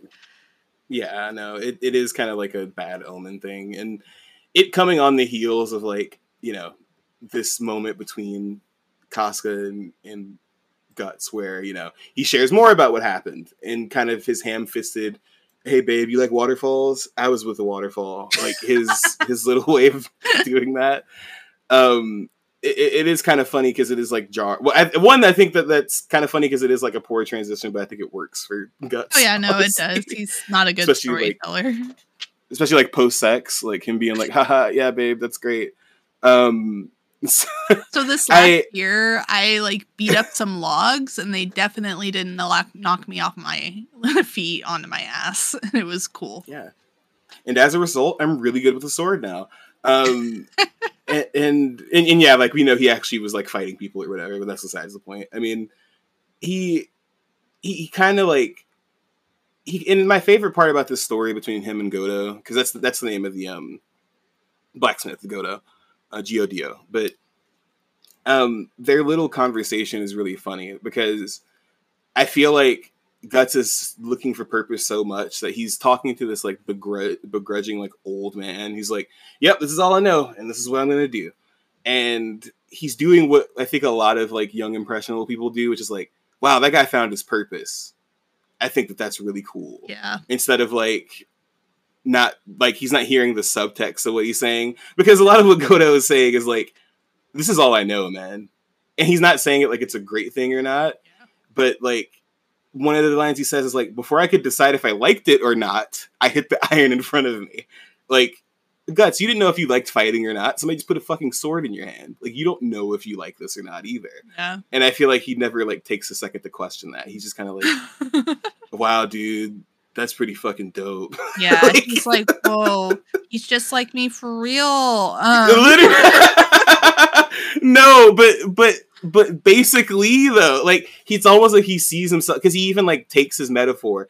And I like this because reading further in the manga, I do feel like this is intentional. Is that like Guts like basically literally taking his metaphor and being like, yeah, I'd like the sparks to come out too, because that's like what the scattering is like. And I feel like it's kind of him doing the same thing he was doing with Griffith on like a smaller scale. Like he kind of like was like, wow, that guy has a dream. I need one too. So he left, and then he meets Godo, and he's like, wow, that guy focuses on something. I need to focus on something too. And he's lost, right? Mm-hmm. I feel like that's the thing, is like, he's a young dude. He's lost. He doesn't know why he's living, even though it's right in fucking front of him, while he's telling the person that he's supposed to be living for is right in front of him. He's like, yep, don't know why I'm here. And which totally makes Casca's anger like logical. Like, she laughs in his face, like he said, right? Like, she literally is like, that's the dumbest shit I've ever heard. All you care about is your dreams. It doesn't matter if I'm here or not. And I feel like the one part I do like about the panel where she's like, it doesn't matter if I'm around or not, is like, the same woman who was covering herself up early and everything is like, she's like over him, like yelling, like full blown naked, like fuck you, like I don't even care anymore. Like I need you to know you're not gonna do this shit to me again, right? Mm-hmm. Which, you know, he basically says like, no, I'm not gonna do it to you again, because he's like, I mean, you should come with me, I guess. Which is like, it just shows that like, has Guts done a lot of growing? We can call it development. I wouldn't call it growing. Like, he kind of just found a new struggle. Yeah, he's refined his thoughts a little bit, but he hasn't acted really on any changes yet. Like, like, you know, it was kind of like a confirmation bias sort of thing where he's like, I'm going to go into the mountains and figure out what I do best. And he keeps doing what he thinks he does best, which is fighting, you know?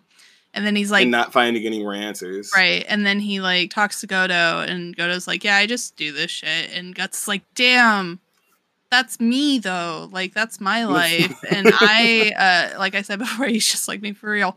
But, like, he kind of like reaches a point where he's like, yeah, I am only good at fighting. My sword is the only thing that matters to me. And like, that will like rule my life basically. And that was not the lesson he was meant to take from that at all. Yeah. That is not why he set out. He set out to figure out, like, what other than the sword works for him. What, like, a purpose is. Yeah. And he's even like, I mean, this doesn't really feel like a dream, but I think it's a dream for me. Like, I'm just weird and not like other people. So he doesn't even seem super, like, certain about it. He just seems determined. Like, yeah, he's just set on it. Yeah, he's set on it. And like, you can just read the panels from Godo more, right? He even says, like, I was so busy trying to improve and craft better stuff that one day I woke up an old man, and that, you know, I don't know why I keep hammering, just like folks who live don't know why they're alive. And it's like, Gus, that's what you were saying. You don't know why you're alive. So he's like, oh yeah, me. It's relatable. Yeah, it's like mind-blowingly like obvious, but like at the same time, it's like, how many of us could say that somebody said something that was super obvious to them at the time, but to us we were like, oh yeah, no, sure, whatever. And I feel like that's why it doesn't like make me hate Guts. It's just kind of like, he's trying, he's just not quite getting there because of what he's been through. Yeah. Like he doesn't exactly have the best base to work from, right? Like, I mean, even Casca calls out like the way he had sex the first time. Like, he was just so rough with her, and even she was like, well, I mean, you were assaulted, so I kind of get why now. But like, yeah, it's all the result of shit that's happened to him. Mm-hmm. Like, he doesn't. He's only working with so much, and it kind of leads him to kind of make some pretty poor judgment calls on things he's told directly. Yeah, he's not the best at choices. And like, he's like, oh, I feel like I'm getting better at choices. And it's like, no, buddy, you're not. I promise, we're about to get into a world of bad choices and like, a little bit here. But I feel like he thinks that being certain means that like he's made a good choice. Yeah, which is not exactly, my guy. That's not always what that means, you know? It's coming in with the relatable moment, and it's like, where you're like, oh yeah, this is what I should do, and then you realize like, oh, I kind of jumped the gun on that one, maybe a little bit. I don't know.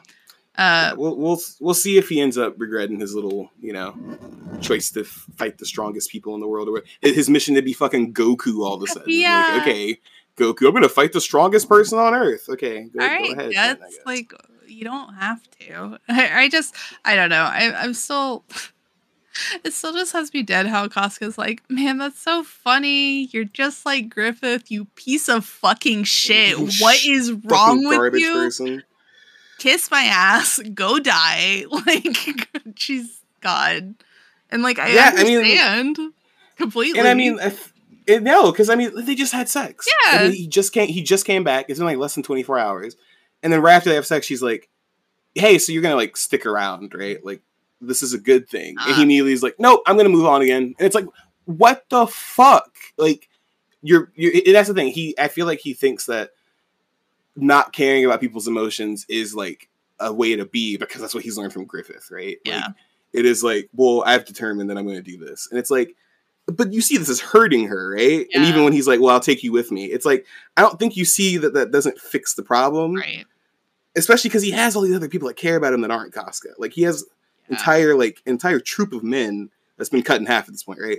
But he has like entire troop of men that depended on him. And now he's still like, no, but I'm going to leave again. Yeah.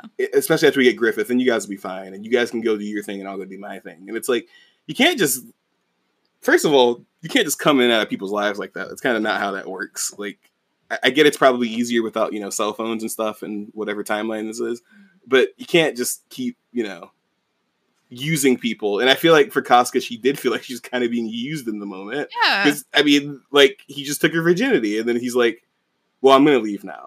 Like, what the fuck? Literally. And, like, we, like, had a whole conversation, like, in the previous thing where she told him exactly how she felt about him leaving and was like, you just, like, dipped. And he's like, well, it's what Griffith would have done. And she's like, I don't fucking care if it's what Griffith would have done. Mm-hmm. Like, it sucked, and I was hurt by it. And he's just like, oh, damn. And then it's just like that completely leaves his head during this conversation. Yeah, He doesn't even almost think about it. It's fucked up because I mean, like, he's been so set on it, right? It's like it's almost like he doesn't understand the fact that, like, and I feel like part of it is the subtext that, like, he knows that, like, she respects Griffith a lot, but the thing is like, that's changed, obviously, right? Yeah. And you get some more insight into that next chapter because I mean, she had to take over the Band of the Hawk after he made a poor fucking decision, which they don't even know what happened. Yeah. Right? They don't know that he went to Charlotte's room that night. So that's a whole other layer of shit that she's going to have to deal with whenever she finds it. But kind of the subtext now is that she's not as infatuated with Griffith as she was before. Whether she is accepting of that or not, like, that really fucked her head up when he left. And I feel like Guts is still operating from the place of, like, yeah, we all love Griffith. Like, I love him. You guys love him too. Like, he matters a lot. And it's like, well, yeah, a year ago, like, a lot of shit has changed, dude. Like you left, they're worse off for it. Because I mean, I feel like part of it too is that they kind of think like if they had Guts whenever they got ambushed, like, things might have been better. Yeah. But then they wouldn't have got ambushed if Guts never left. Like, it's this whole like thing, Because oh man, it's just so fucked up because you want to understand where he's coming from, but he's showing big protagonist energy of like, no, I've made my choice. Yeah. Even though this woman just stabbed him, she was so mad. She was so mad she fucking stabbed him because she was going like blindly trying to kill him because he deserted her a year ago. And then post-coitus, he's like, all right, but I am still going to leave, but you can come. I've decided. It's like, thanks, how gracious, like, what the fuck? But she doesn't even have time to process it because they gotta go rescue Griffith, Right, like, they don't have time to, like, sit down and be like, no, but, like, you really can't leave us again, right? Like, there's literally no time for it. Yeah. And will they have time for it? Who fucking knows? He might just leave in the middle of the night this time, like he almost tried to a couple of times, right? Yeah. So, I mean, it kind of speaks to like what really happened this year, and what I got out of it is Casca had to grow a lot to lead the men, and now this guy just kind of comes back and he's trying to act like he's being humble, but he's not being as humble as he thinks he is. Yeah, like, he's kind of still being standoffish and kind of just playing with people's emotions, right? But I feel like it's not so blatant. It is just kind of like, this is what happened after he left, and now they're kind of just dealing with it. Yeah. I do think so with Guts too, is kind of that energy of like, I've acknowledged this thing, which means I've like dealt with it. Like like he hasn't actually processed any of it. It's like, I don't know. It's like when you're talking to your therapist about anything and they're like, here's this thing. And you're like, oh yeah, we worked on that already. And they're like, no, we didn't. We just we just brought it up at the end of last session, and you're like, yeah, I'm good now. And they're like, no, don't do that. You don't get to do that. You don't get to do that. Yeah, yeah. But nobody's there to push him, right? Yeah, it is kind of like that's how you're right. After it's acknowledged, because he came back, okay, and he's like, but I'm leaving now. You got it, like, and then he kind of just wants people to like accept what he's saying. instead of like taking other people into account. And that sucks. I feel the worst for Casca because like she wants to get all of this back together, and it's not even like she wants to, it's like she's obligated to. Yeah. Because she has all of these people behind her. This is all she's been doing with her life, and she has to go get this motherfucker so they can get things back on the road, if that's even possible. Because that's the thing. They're going into this not even knowing if he's still alive. They don't know if he's alive or not. They just have word that he's probably alive. Like, they're like, yeah, he's in the dungeon. Let's go get him. It's taken us years to get this far. Let's go fucking do it. So it's almost a suicide mission in some ways. But, you know, it's kind of kind of crazy how, you know, that interaction between Casca was sweet, but it was just filled with so much of like this, like, yeah, he's still dedicated to himself thing. You know, it's just that he's letting Casca in, but he doesn't know how to do that the right way. Because he's like, no, but you are special. I want you to know that, but I can't meet you halfway, basically. Yeah, like he has like had to take such a strong stance on this to like leave the Band of the Hawk to begin with, that he doesn't know how to like compromise at all anymore. Like it can't ever be like, oh, maybe like we work on this for a while and then once it's like settled, we can go. You know, it's like a no, like I will leave once Griffith is back and like he fixes everything. Like it'll be done. I'll be gone. And you can come with me. But I don't know. Casca really just gets the short end of the stick because like Guts fucks off and she's already like, damn, okay, like, you know, that was kind of like my co-commander. Like I kind of needed him despite everything.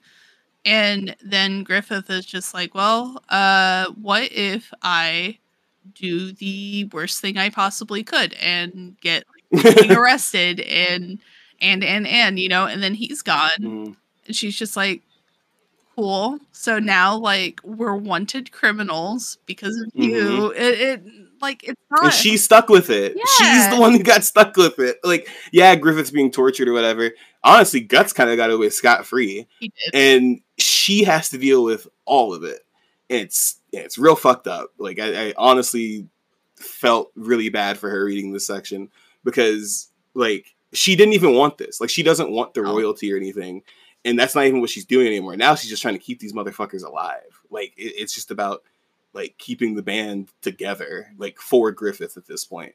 And you know, I feel like kind of the subtext to that too for her is that like she's trying her best and she doesn't know really where to go. She's clinging on to like whatever helps her like get to the next moment. Yeah. So when Guts showed up, I feel like she was conflicted, but at the same time she was like, oh, thank God he's back. Yeah. Like, something is right again for fucking once. But which is why she reacts so angrily when he's like, nah, but I am leaving. And then he's like, just kidding, I'm taking you too. Don't worry. When I fine, say babe. Me, I mean we, you know, like because you are me, right? Yeah, we're the same. What I want is what you want. No, right? No, but it's about what I want, and it's like, okay, he'll get. Hopefully, he'll get there eventually. It'll. Spoilers. It's gonna be a really long time before he gets there. But God, yeah, I don't know. Like, I feel like from like Guts's return, like that point out, I just feel like horrible for Casca all the time. Just yeah. Just like why do they keep doing you like this? It's unnecessary. Yeah. I hate it because I still like, even where I am in the comic right now, right? I'm still interested in Casca's like journey. Oh yeah. Because I feel like she does get dumped on a lot with a lot of the shit that happens to these guys.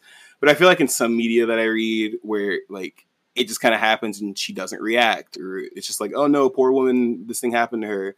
That happens to her, but I feel like a lot of how she deals with it, especially up to this point in the comic, right, is like, I kind of understand where she's coming from. Like, I understand why she doesn't just tell him like, oh, you're leaving, then fuck off and like run away or something, right?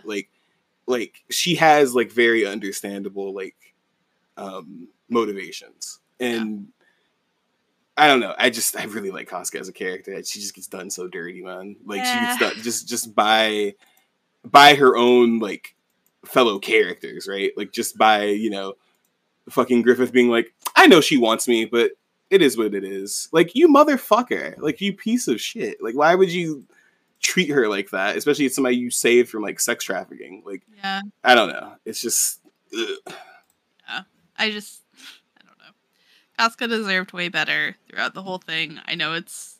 And, like, anytime someone says that, people are like, oh, well, it's a brutal thing, and you can cut this part out if you need to, because, like, mild spoilers, I guess. But, you know, like, they're like, oh, well, like, everything that happens to her is super important because blah, blah, blah, blah, blah.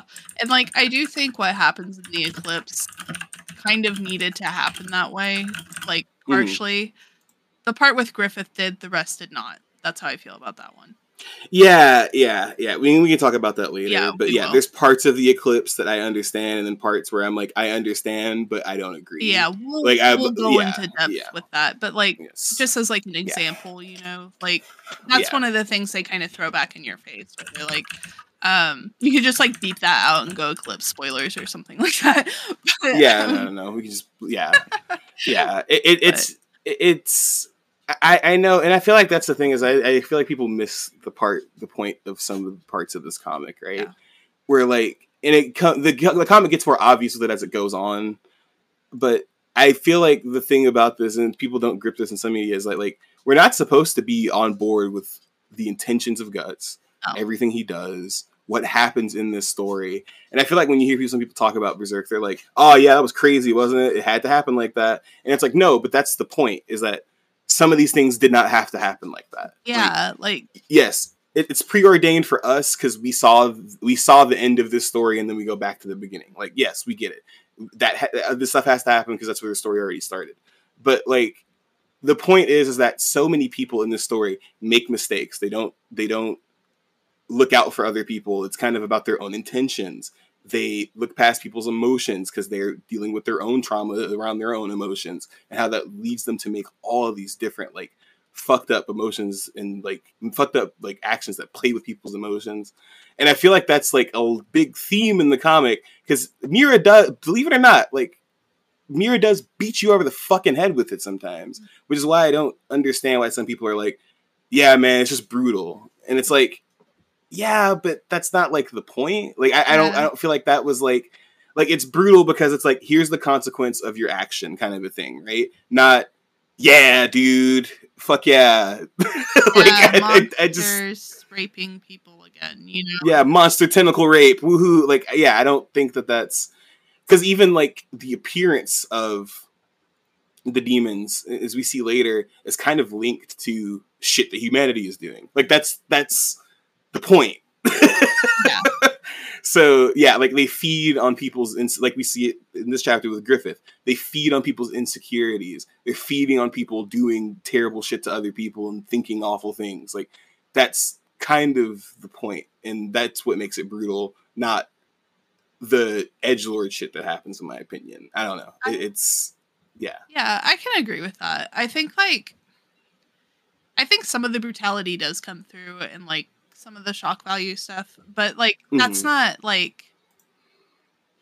what makes it good brutality to me. The good brutality comes from all the character interactions, like you say, and like how it affects everything, and how like Berserk, despite being like a fantasy gore, you know, piece, is still like honestly one of the more human things I've read in a really long time. Even with Miura like doing weird stuff with women for a while, you know, like it doesn't end.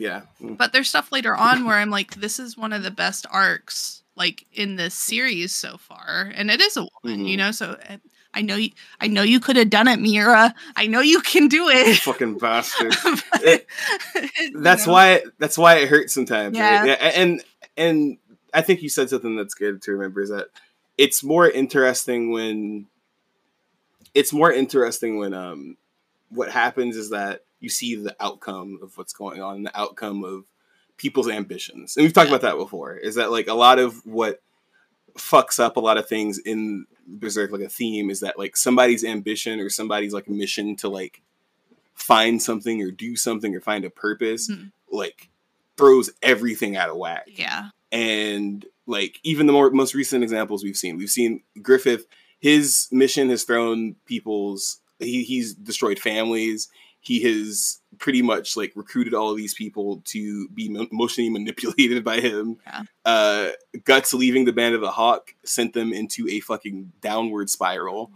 I mean, it all like comes back, and I feel like I think I've said that about this before, right? But like that's kind of what it is the consequences. Yeah. So like whenever like the crazy rape scenes happen, or like the crazy like gore filled like massacres happen, I feel like the implications of what's going on matter more than like the scene itself. Yeah, and I feel like what's happening in the scenes itself. I feel like an arc that does that well is the Lost Children arc that we do read in a couple of arcs, right? Yeah. But like that one is one of the ones where I think that was done well in the moment instead of like rather afterwards, right? Because and we'll talk about that more. But no spoilers beyond that, guys. We promise. But like, we'll get there.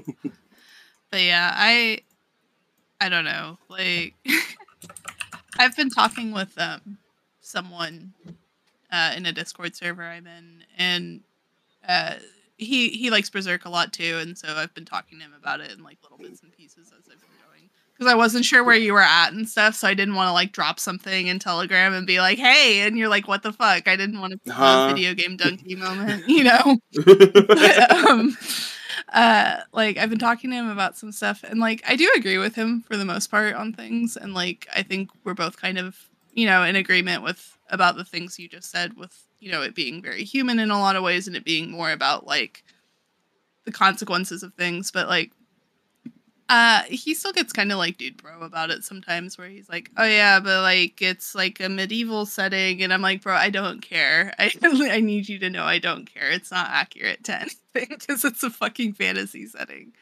It's fine." But I think about that and how people default to that, you know, when you like start saying like, "Oh, I kind of have a problem with this," and they're like, "Oh, well, like it's time period accurate," and I'm like, "No, like I mean, like I feel like it didn't have the impact it should have, you know, like I don't feel like it was given the gravitas it deserved in that moment." But like you said, he gets better at that later. So yeah, no, exactly. Yeah, we go into that some more. It's still some good stuff coming up. Like you said, there's some pretty egregious stuff coming up that we are going to have to discuss. Oh boy, I am not excited about that. Dear listeners, I am very not excited about some things, and it's not the eclipse. It's something I had completely forgotten exists in this that Zach told me about, and I completely fucking forgot until I got to it, and then I was like, Jesus fucking Christ. I completely forgot about this.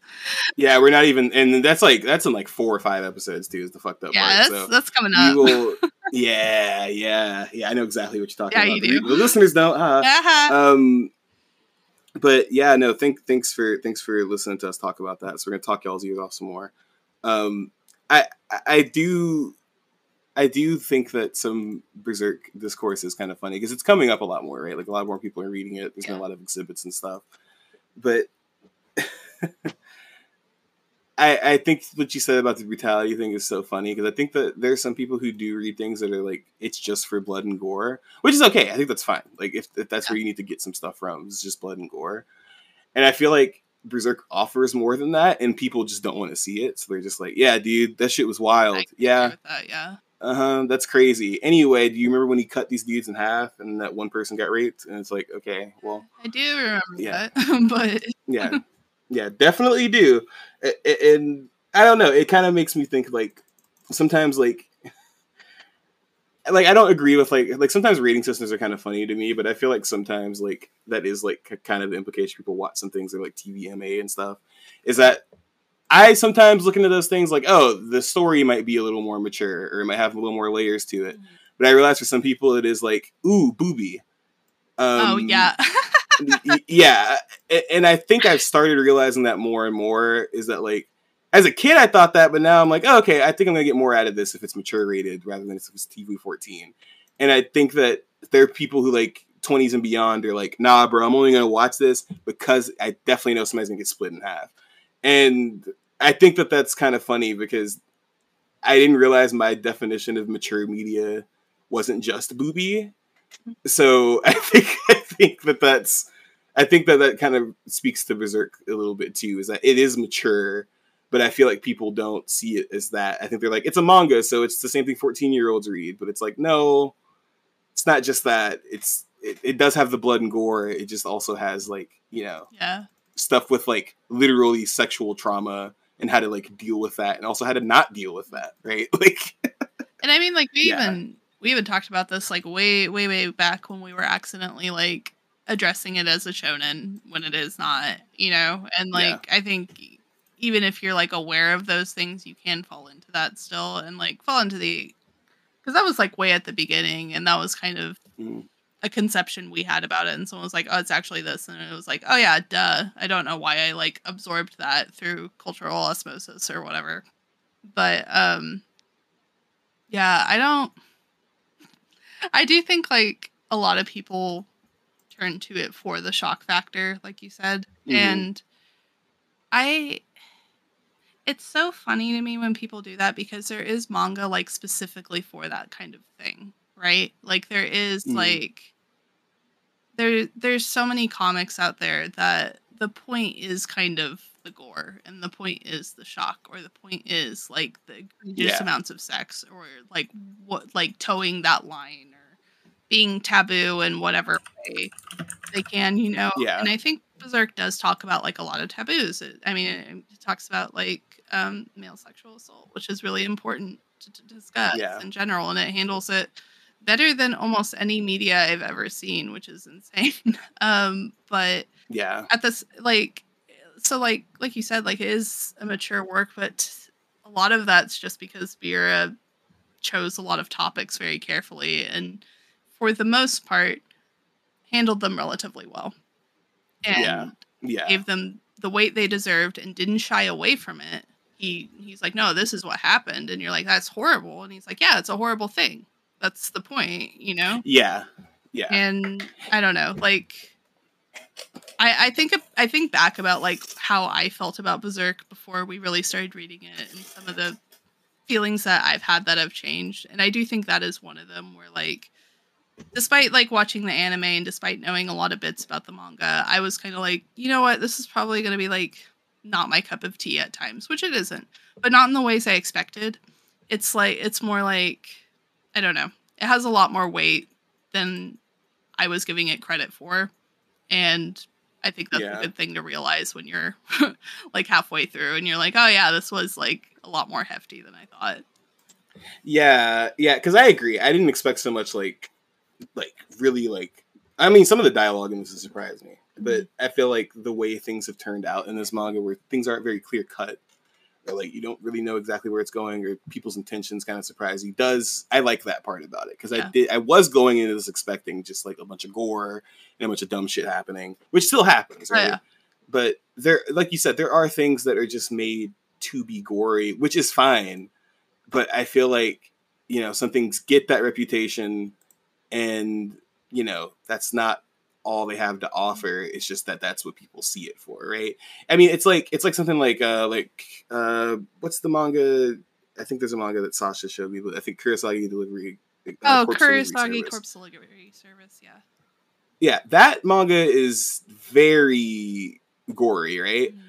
But there's so many interesting thoughts about like death and like dealing with that are very interesting about the comic, and it's very graphic, right? Mm-hmm. But I feel like the first thing I wouldn't say to somebody is like, oh, you gotta check that out, it's just super gory. It's something I would mention because the gore is a part of it. Like if I ever mentioned Berserk to somebody, like, yes, something is definitely I'm definitely going to mention the gore because it's a part of it, but I'm not going to be like, if you like gore, you should definitely read this. Mm-hmm. Like I feel like that's just a very funny thing to say about something like this when there is so much more other like shit in there, especially if all you're recommending is gore, when there's like stuff about like class differences, and there's stuff about, like you said, male vulnerability and assault and shit like that.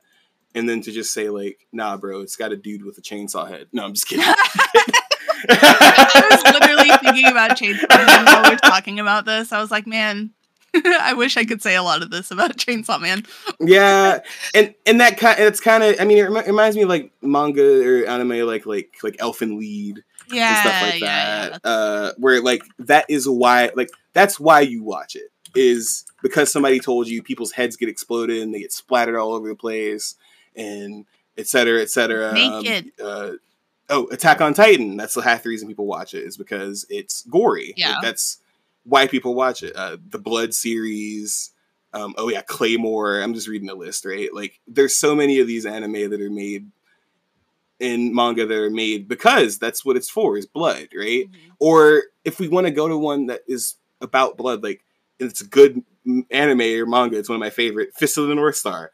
That is like half about beating the shit out of dudes and their heads exploding. But I would not compare that directly to Berserk. Are they both influenced by each other or influence each other? Sure. But it's a different vibe. Like, it's just a completely, like, this is about self-exploration, growing up, making mistakes as you get older. Yep. Basically making poor decisions based on how you were raised. And that's not what Fist of the North Star is about. It's about a guy popping out and squeezing somebody's head like a watermelon. So, like, I'm just not gonna... Yeah.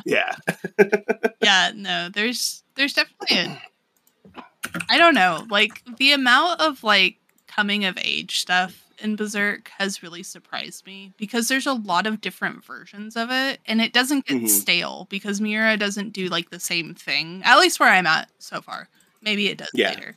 But, like, I can think of, like, 3 or 4 off the top of my head, just kind of, like, you know, either coming out of being a kid to being a teen or, like, becoming, like, an actual adult and, like, having to deal with these life things. And it's all very different situations and they're all handled very differently. But, like, I didn't expect any of that really coming in. Like, I knew we got to watch them grow up and stuff, but, like, I don't know. Back when I watched the anime, that's not really what I got out of it. And I really feel like the manga gives a lot more depth and, like, weight to things that deserve it. And I do wish I do wish, like, obviously we've talked many times about stuff I wish was not in the manga, and we will do that many more times, I promise. But at the same time, I'm also like, I think I prefer this version over any adaptation. And I like a lot of the adaptation stuff, but at the same time, I'm just kind of like, you know what? Like, I do think I like this in its version. And that's how I usually feel about manga for the most part. I can not really think of many where I'm like, yeah, I preferred the anime. I preferred to watch it like this. And if I've given the manga a chance. Like maybe Jujutsu Kaisen, because I don't know. I have feelings about Jujutsu Kaisen. It's fine. But I still need to watch that. I need to catch up on a lot of manga/anime, honestly. I know you said the first season, start there and then don't go any further. Yeah, don't watch but I mean, you might like it. Like, a lot of people really like the second season. Maybe I'm just like, I don't know, maybe I'm just like fucked up in the head or something, but like people keep telling me like, oh, you should watch this next, and I'm like, yeah, but I didn't like enjoy myself, so I don't really want to watch the movie right now, you know. Yeah. But I don't know. I think Jujutsu Kaisen is actually a good example of something where it's like a very shonen, like super duper shonen, which is why I don't always like it. But in the first season of the anime, and like, you know, I'm sure like the first like big arc in the manga, there is an incredibly heart-wrenching story in there. And that's what I think of before, like, oh yeah, like psychic powers, doing flips, supernatural shit. Yeah. You know, like, that's not what I think of. What I think of is like the real gut wrencher moment because it was done so incredibly well. And that's kind of how I'm starting to feel about Berserk too. Like, when I am thinking about it, sometimes I'm talking to people and I'm like, oh yeah, like I really liked this one like arc because blah, blah, blah. And they're like, oh, maybe I should read it. And I'm like, maybe you should not. Hold on. Like, I don't even maybe you should. Here's a trigger warning list. Yeah, it's I feel like even like small things in Berserk, like Corcus being a character in the manga that isn't like he's not likable, which is what I like about it. Is like he's not there. He's there to be like realistic about what kind of person lives in this world, right? And like he's the thief that made his way from being a thief into being a mercenary, got his, you know, big shot at being a royal, and then had it all swiped away from him from this fucker protagonist. Fuck him. Yeah. Like, Like idiot kid who like came in and like established himself, and then he was like, I'm done now, bye, and then ruined everything for everybody. You know, like I get why he feels that way.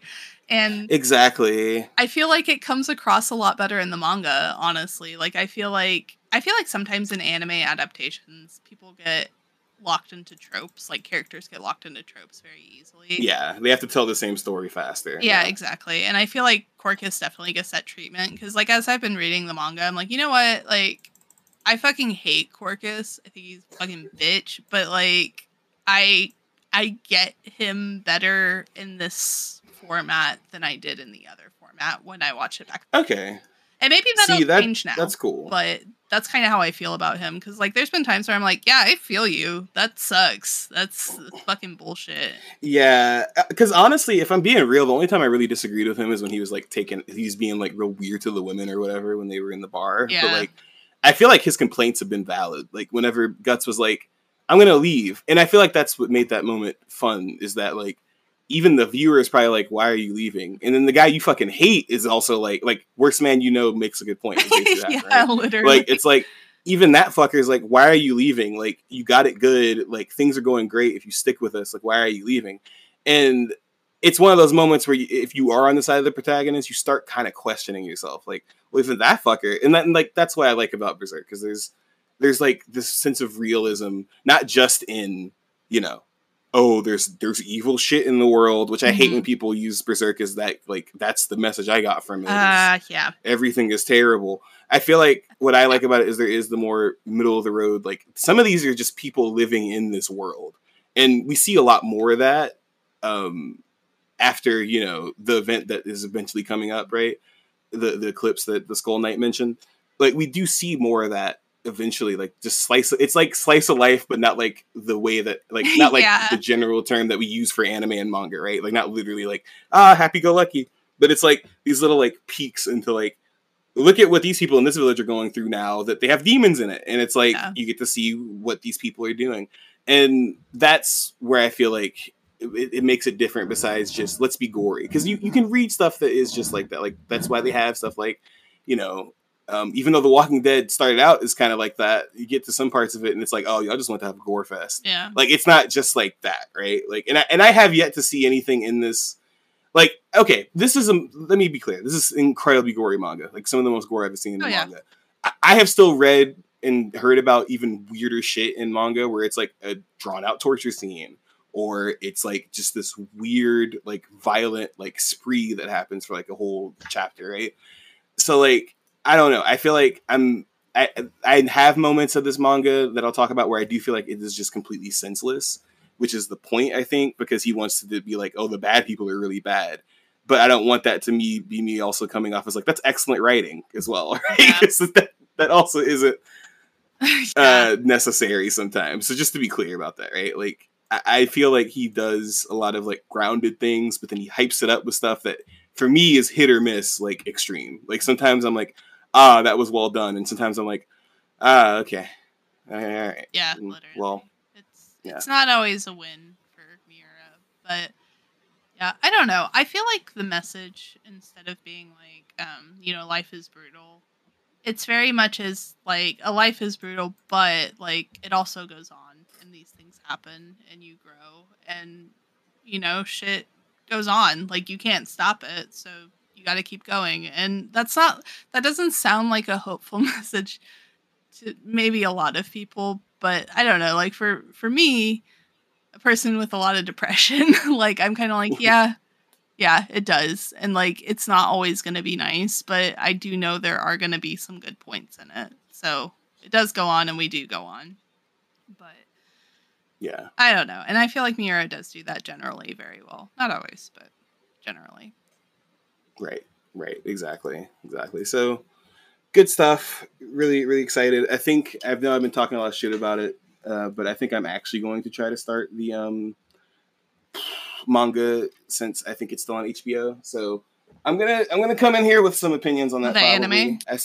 The anime. Sorry, yeah. So we'll probably still try to do a watch thing on stream too, but I'm gonna start that just because we're getting close to the part that I think the series, like the big arc, right? We're getting to the end of that. So yeah, you've already read the past Golden it Age. too. I had a good time talking about these chapters today. I am looking for other stuff to read soon. I think I will start Chainsaw Man since the anime is coming out soon. It is, yes, very cool. And the manga restart. I think the manga started back up again recently as well. It so did. I've heard, I have not read it yet. I will say that I have not read it yet, but I have heard mixed reactions about everything because, like, actually, no, I'm not going to say that because that's spoilers. Never mind. But like, yeah. there's a character that is missing from the first arc, and so they kind of have to like figure out how to replace that because they were kind of important. So that's all I'll say. Oh, that's funny. That's funny. Okay, well, I'm gonna start that. I do want to ask people who are listening, let us know what you guys are reading besides Berserk. Yes, because this is kind of maybe start wanting to get back into manga and anime again, which is funny because I never really like got out of it. I feel like I just like gravitated towards my other interests more. Mm-hmm. But I'm curious to see like what else is out there like more recently. So I do need to read that. I do need to read Dorohedoro as well. Yeah. Speaking of gore. So yeah. Speaking of gore, because I don't know. I'm at this point with gore where like it's really weird, but like you know how like people say like what's pornography? You know if you can see it. That's kind of like my gore tolerance is like I'm pretty okay with gore, but then there's like some specific stuff where I'm like that's too much for me. Yeah. And like so far everything Berserk is like damn that's fucked up, but it hasn't made me like close the book as far as gore goes. Yeah. But like. Because, like, I don't know. I was about to say, well, it doesn't do this. But it's like, no, Berserk has done a lot of fucked up gore it's done a lot. since we started reading it. But I don't know. So anything that's not, like, just gratuitous violence for the sake of it. And I feel like Dorohedoro is gratuitous violence not for the sake of it. So I'm going to probably just start with that one soon. That's a good way to put it. It is also very, like, I don't know. Q Hayashida like normalizes gore in a way I would have never expected. Like it just like is like yeah, that's how it works here. Like that's just what it is. And I'm like fuck yeah, dude. Yeah. There's just organs laying around. That's just what's happening. Let's go. Yeah, that sounds amazing. Oh my god. Yeah, I've been reading her next series, Die Dark. I've got all the English volumes that are out right now. I still need to finish. Oh yeah. Fine. But I'm really enjoying Die Dark a lot too. It's a good one. And it's funny you brought up Kurosagi because I've actually been rereading that as well amid everything else. But is that finished? Like is that all the way finished? It's done and they finally released the fucking 5th omnibus so you don't have to go and like scrape up like the volumes. Oh, good. Good. I think some of it might be out of print, but I think with the 5th volume, they put some of it back into print, so you shouldn't have too hard of a time finding it in physical version if you want to. But you could also find it online pretty easily. I actually just I've been reading something completely different from anything we've been talking about. I've been reading The Apothecary Diaries, which is a shoujo that a lot of people have recommended. I think it was originally a light novel, because when I was trying to find a scanlation for it, I kept getting that, and I was like, this is not what I want. I want the manga I've been actually reading. But I've enjoyed it quite a bit. I don't know if I would like recommend it to most people. And I don't think I'm going to keep collecting it because I wound up reading like all of it. I have volumes 1 and 2, and it goes up to 6, and I read 4 through 6 or 3 through 6 between last night and today. And I'll probably give Cam 1 and 2 because I think she'll like it. But I don't know. I think that's a good shoujo that like goes against certain like shoujo preconceptions in some ways, but also that's cool. It's just the kind of shoujo that I prefer, which is like with a main character who's just very tired of everything all the time. And I'm like, I respect that. I respect you. But no, it's cute. I love that. There's a lot of moments in it where I'm like, okay, all right. But like for the most part, it was it's not a perfect read for me. Like I follow this one manga reviewer on TikTok, and she like hypes that shit up. She's like, this is the best series, like this is blah blah blah, da da da. I was like, okay, I'll give it a shot. And like I've read it and I'm like, I enjoyed this It's a lot. alright. But like it's like an enjoyment read for me. It's not like I'm gonna dedicate my life to telling you exactly why you should read the Apothecary Diaries now, like I do with like Dorohedoro and shit. Yeah. So yeah, that's kind of my thoughts on that. But Okay, I'll try to give it a shot. Maybe I'm honestly, while we're talking, I'm trying to get the first few volumes of Dorohedoro. Nice.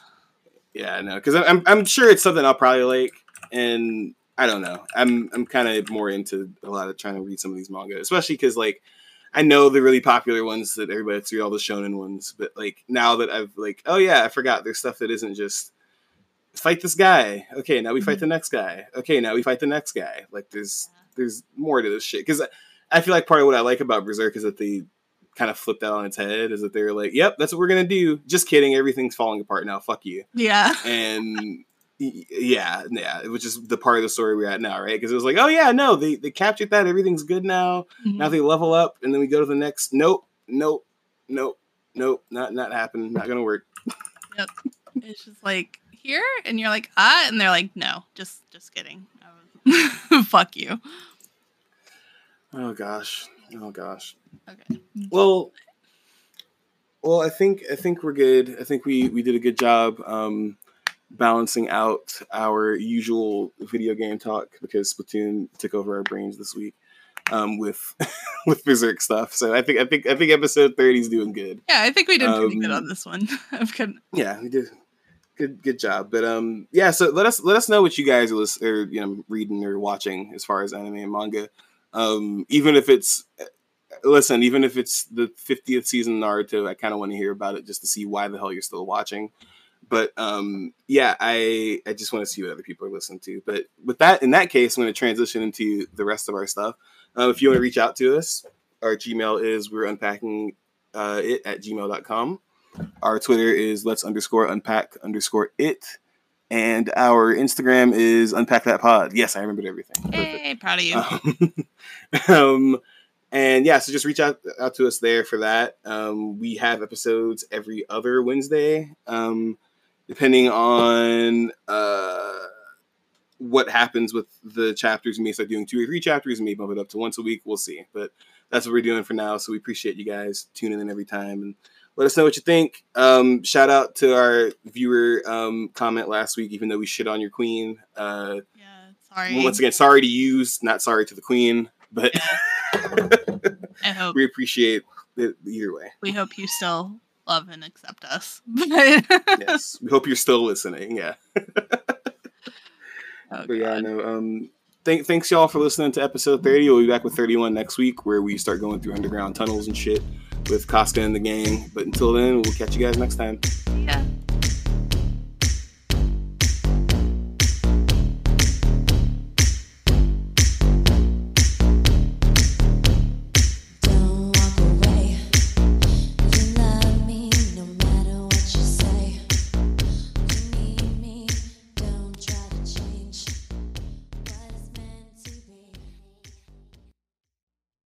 Game over.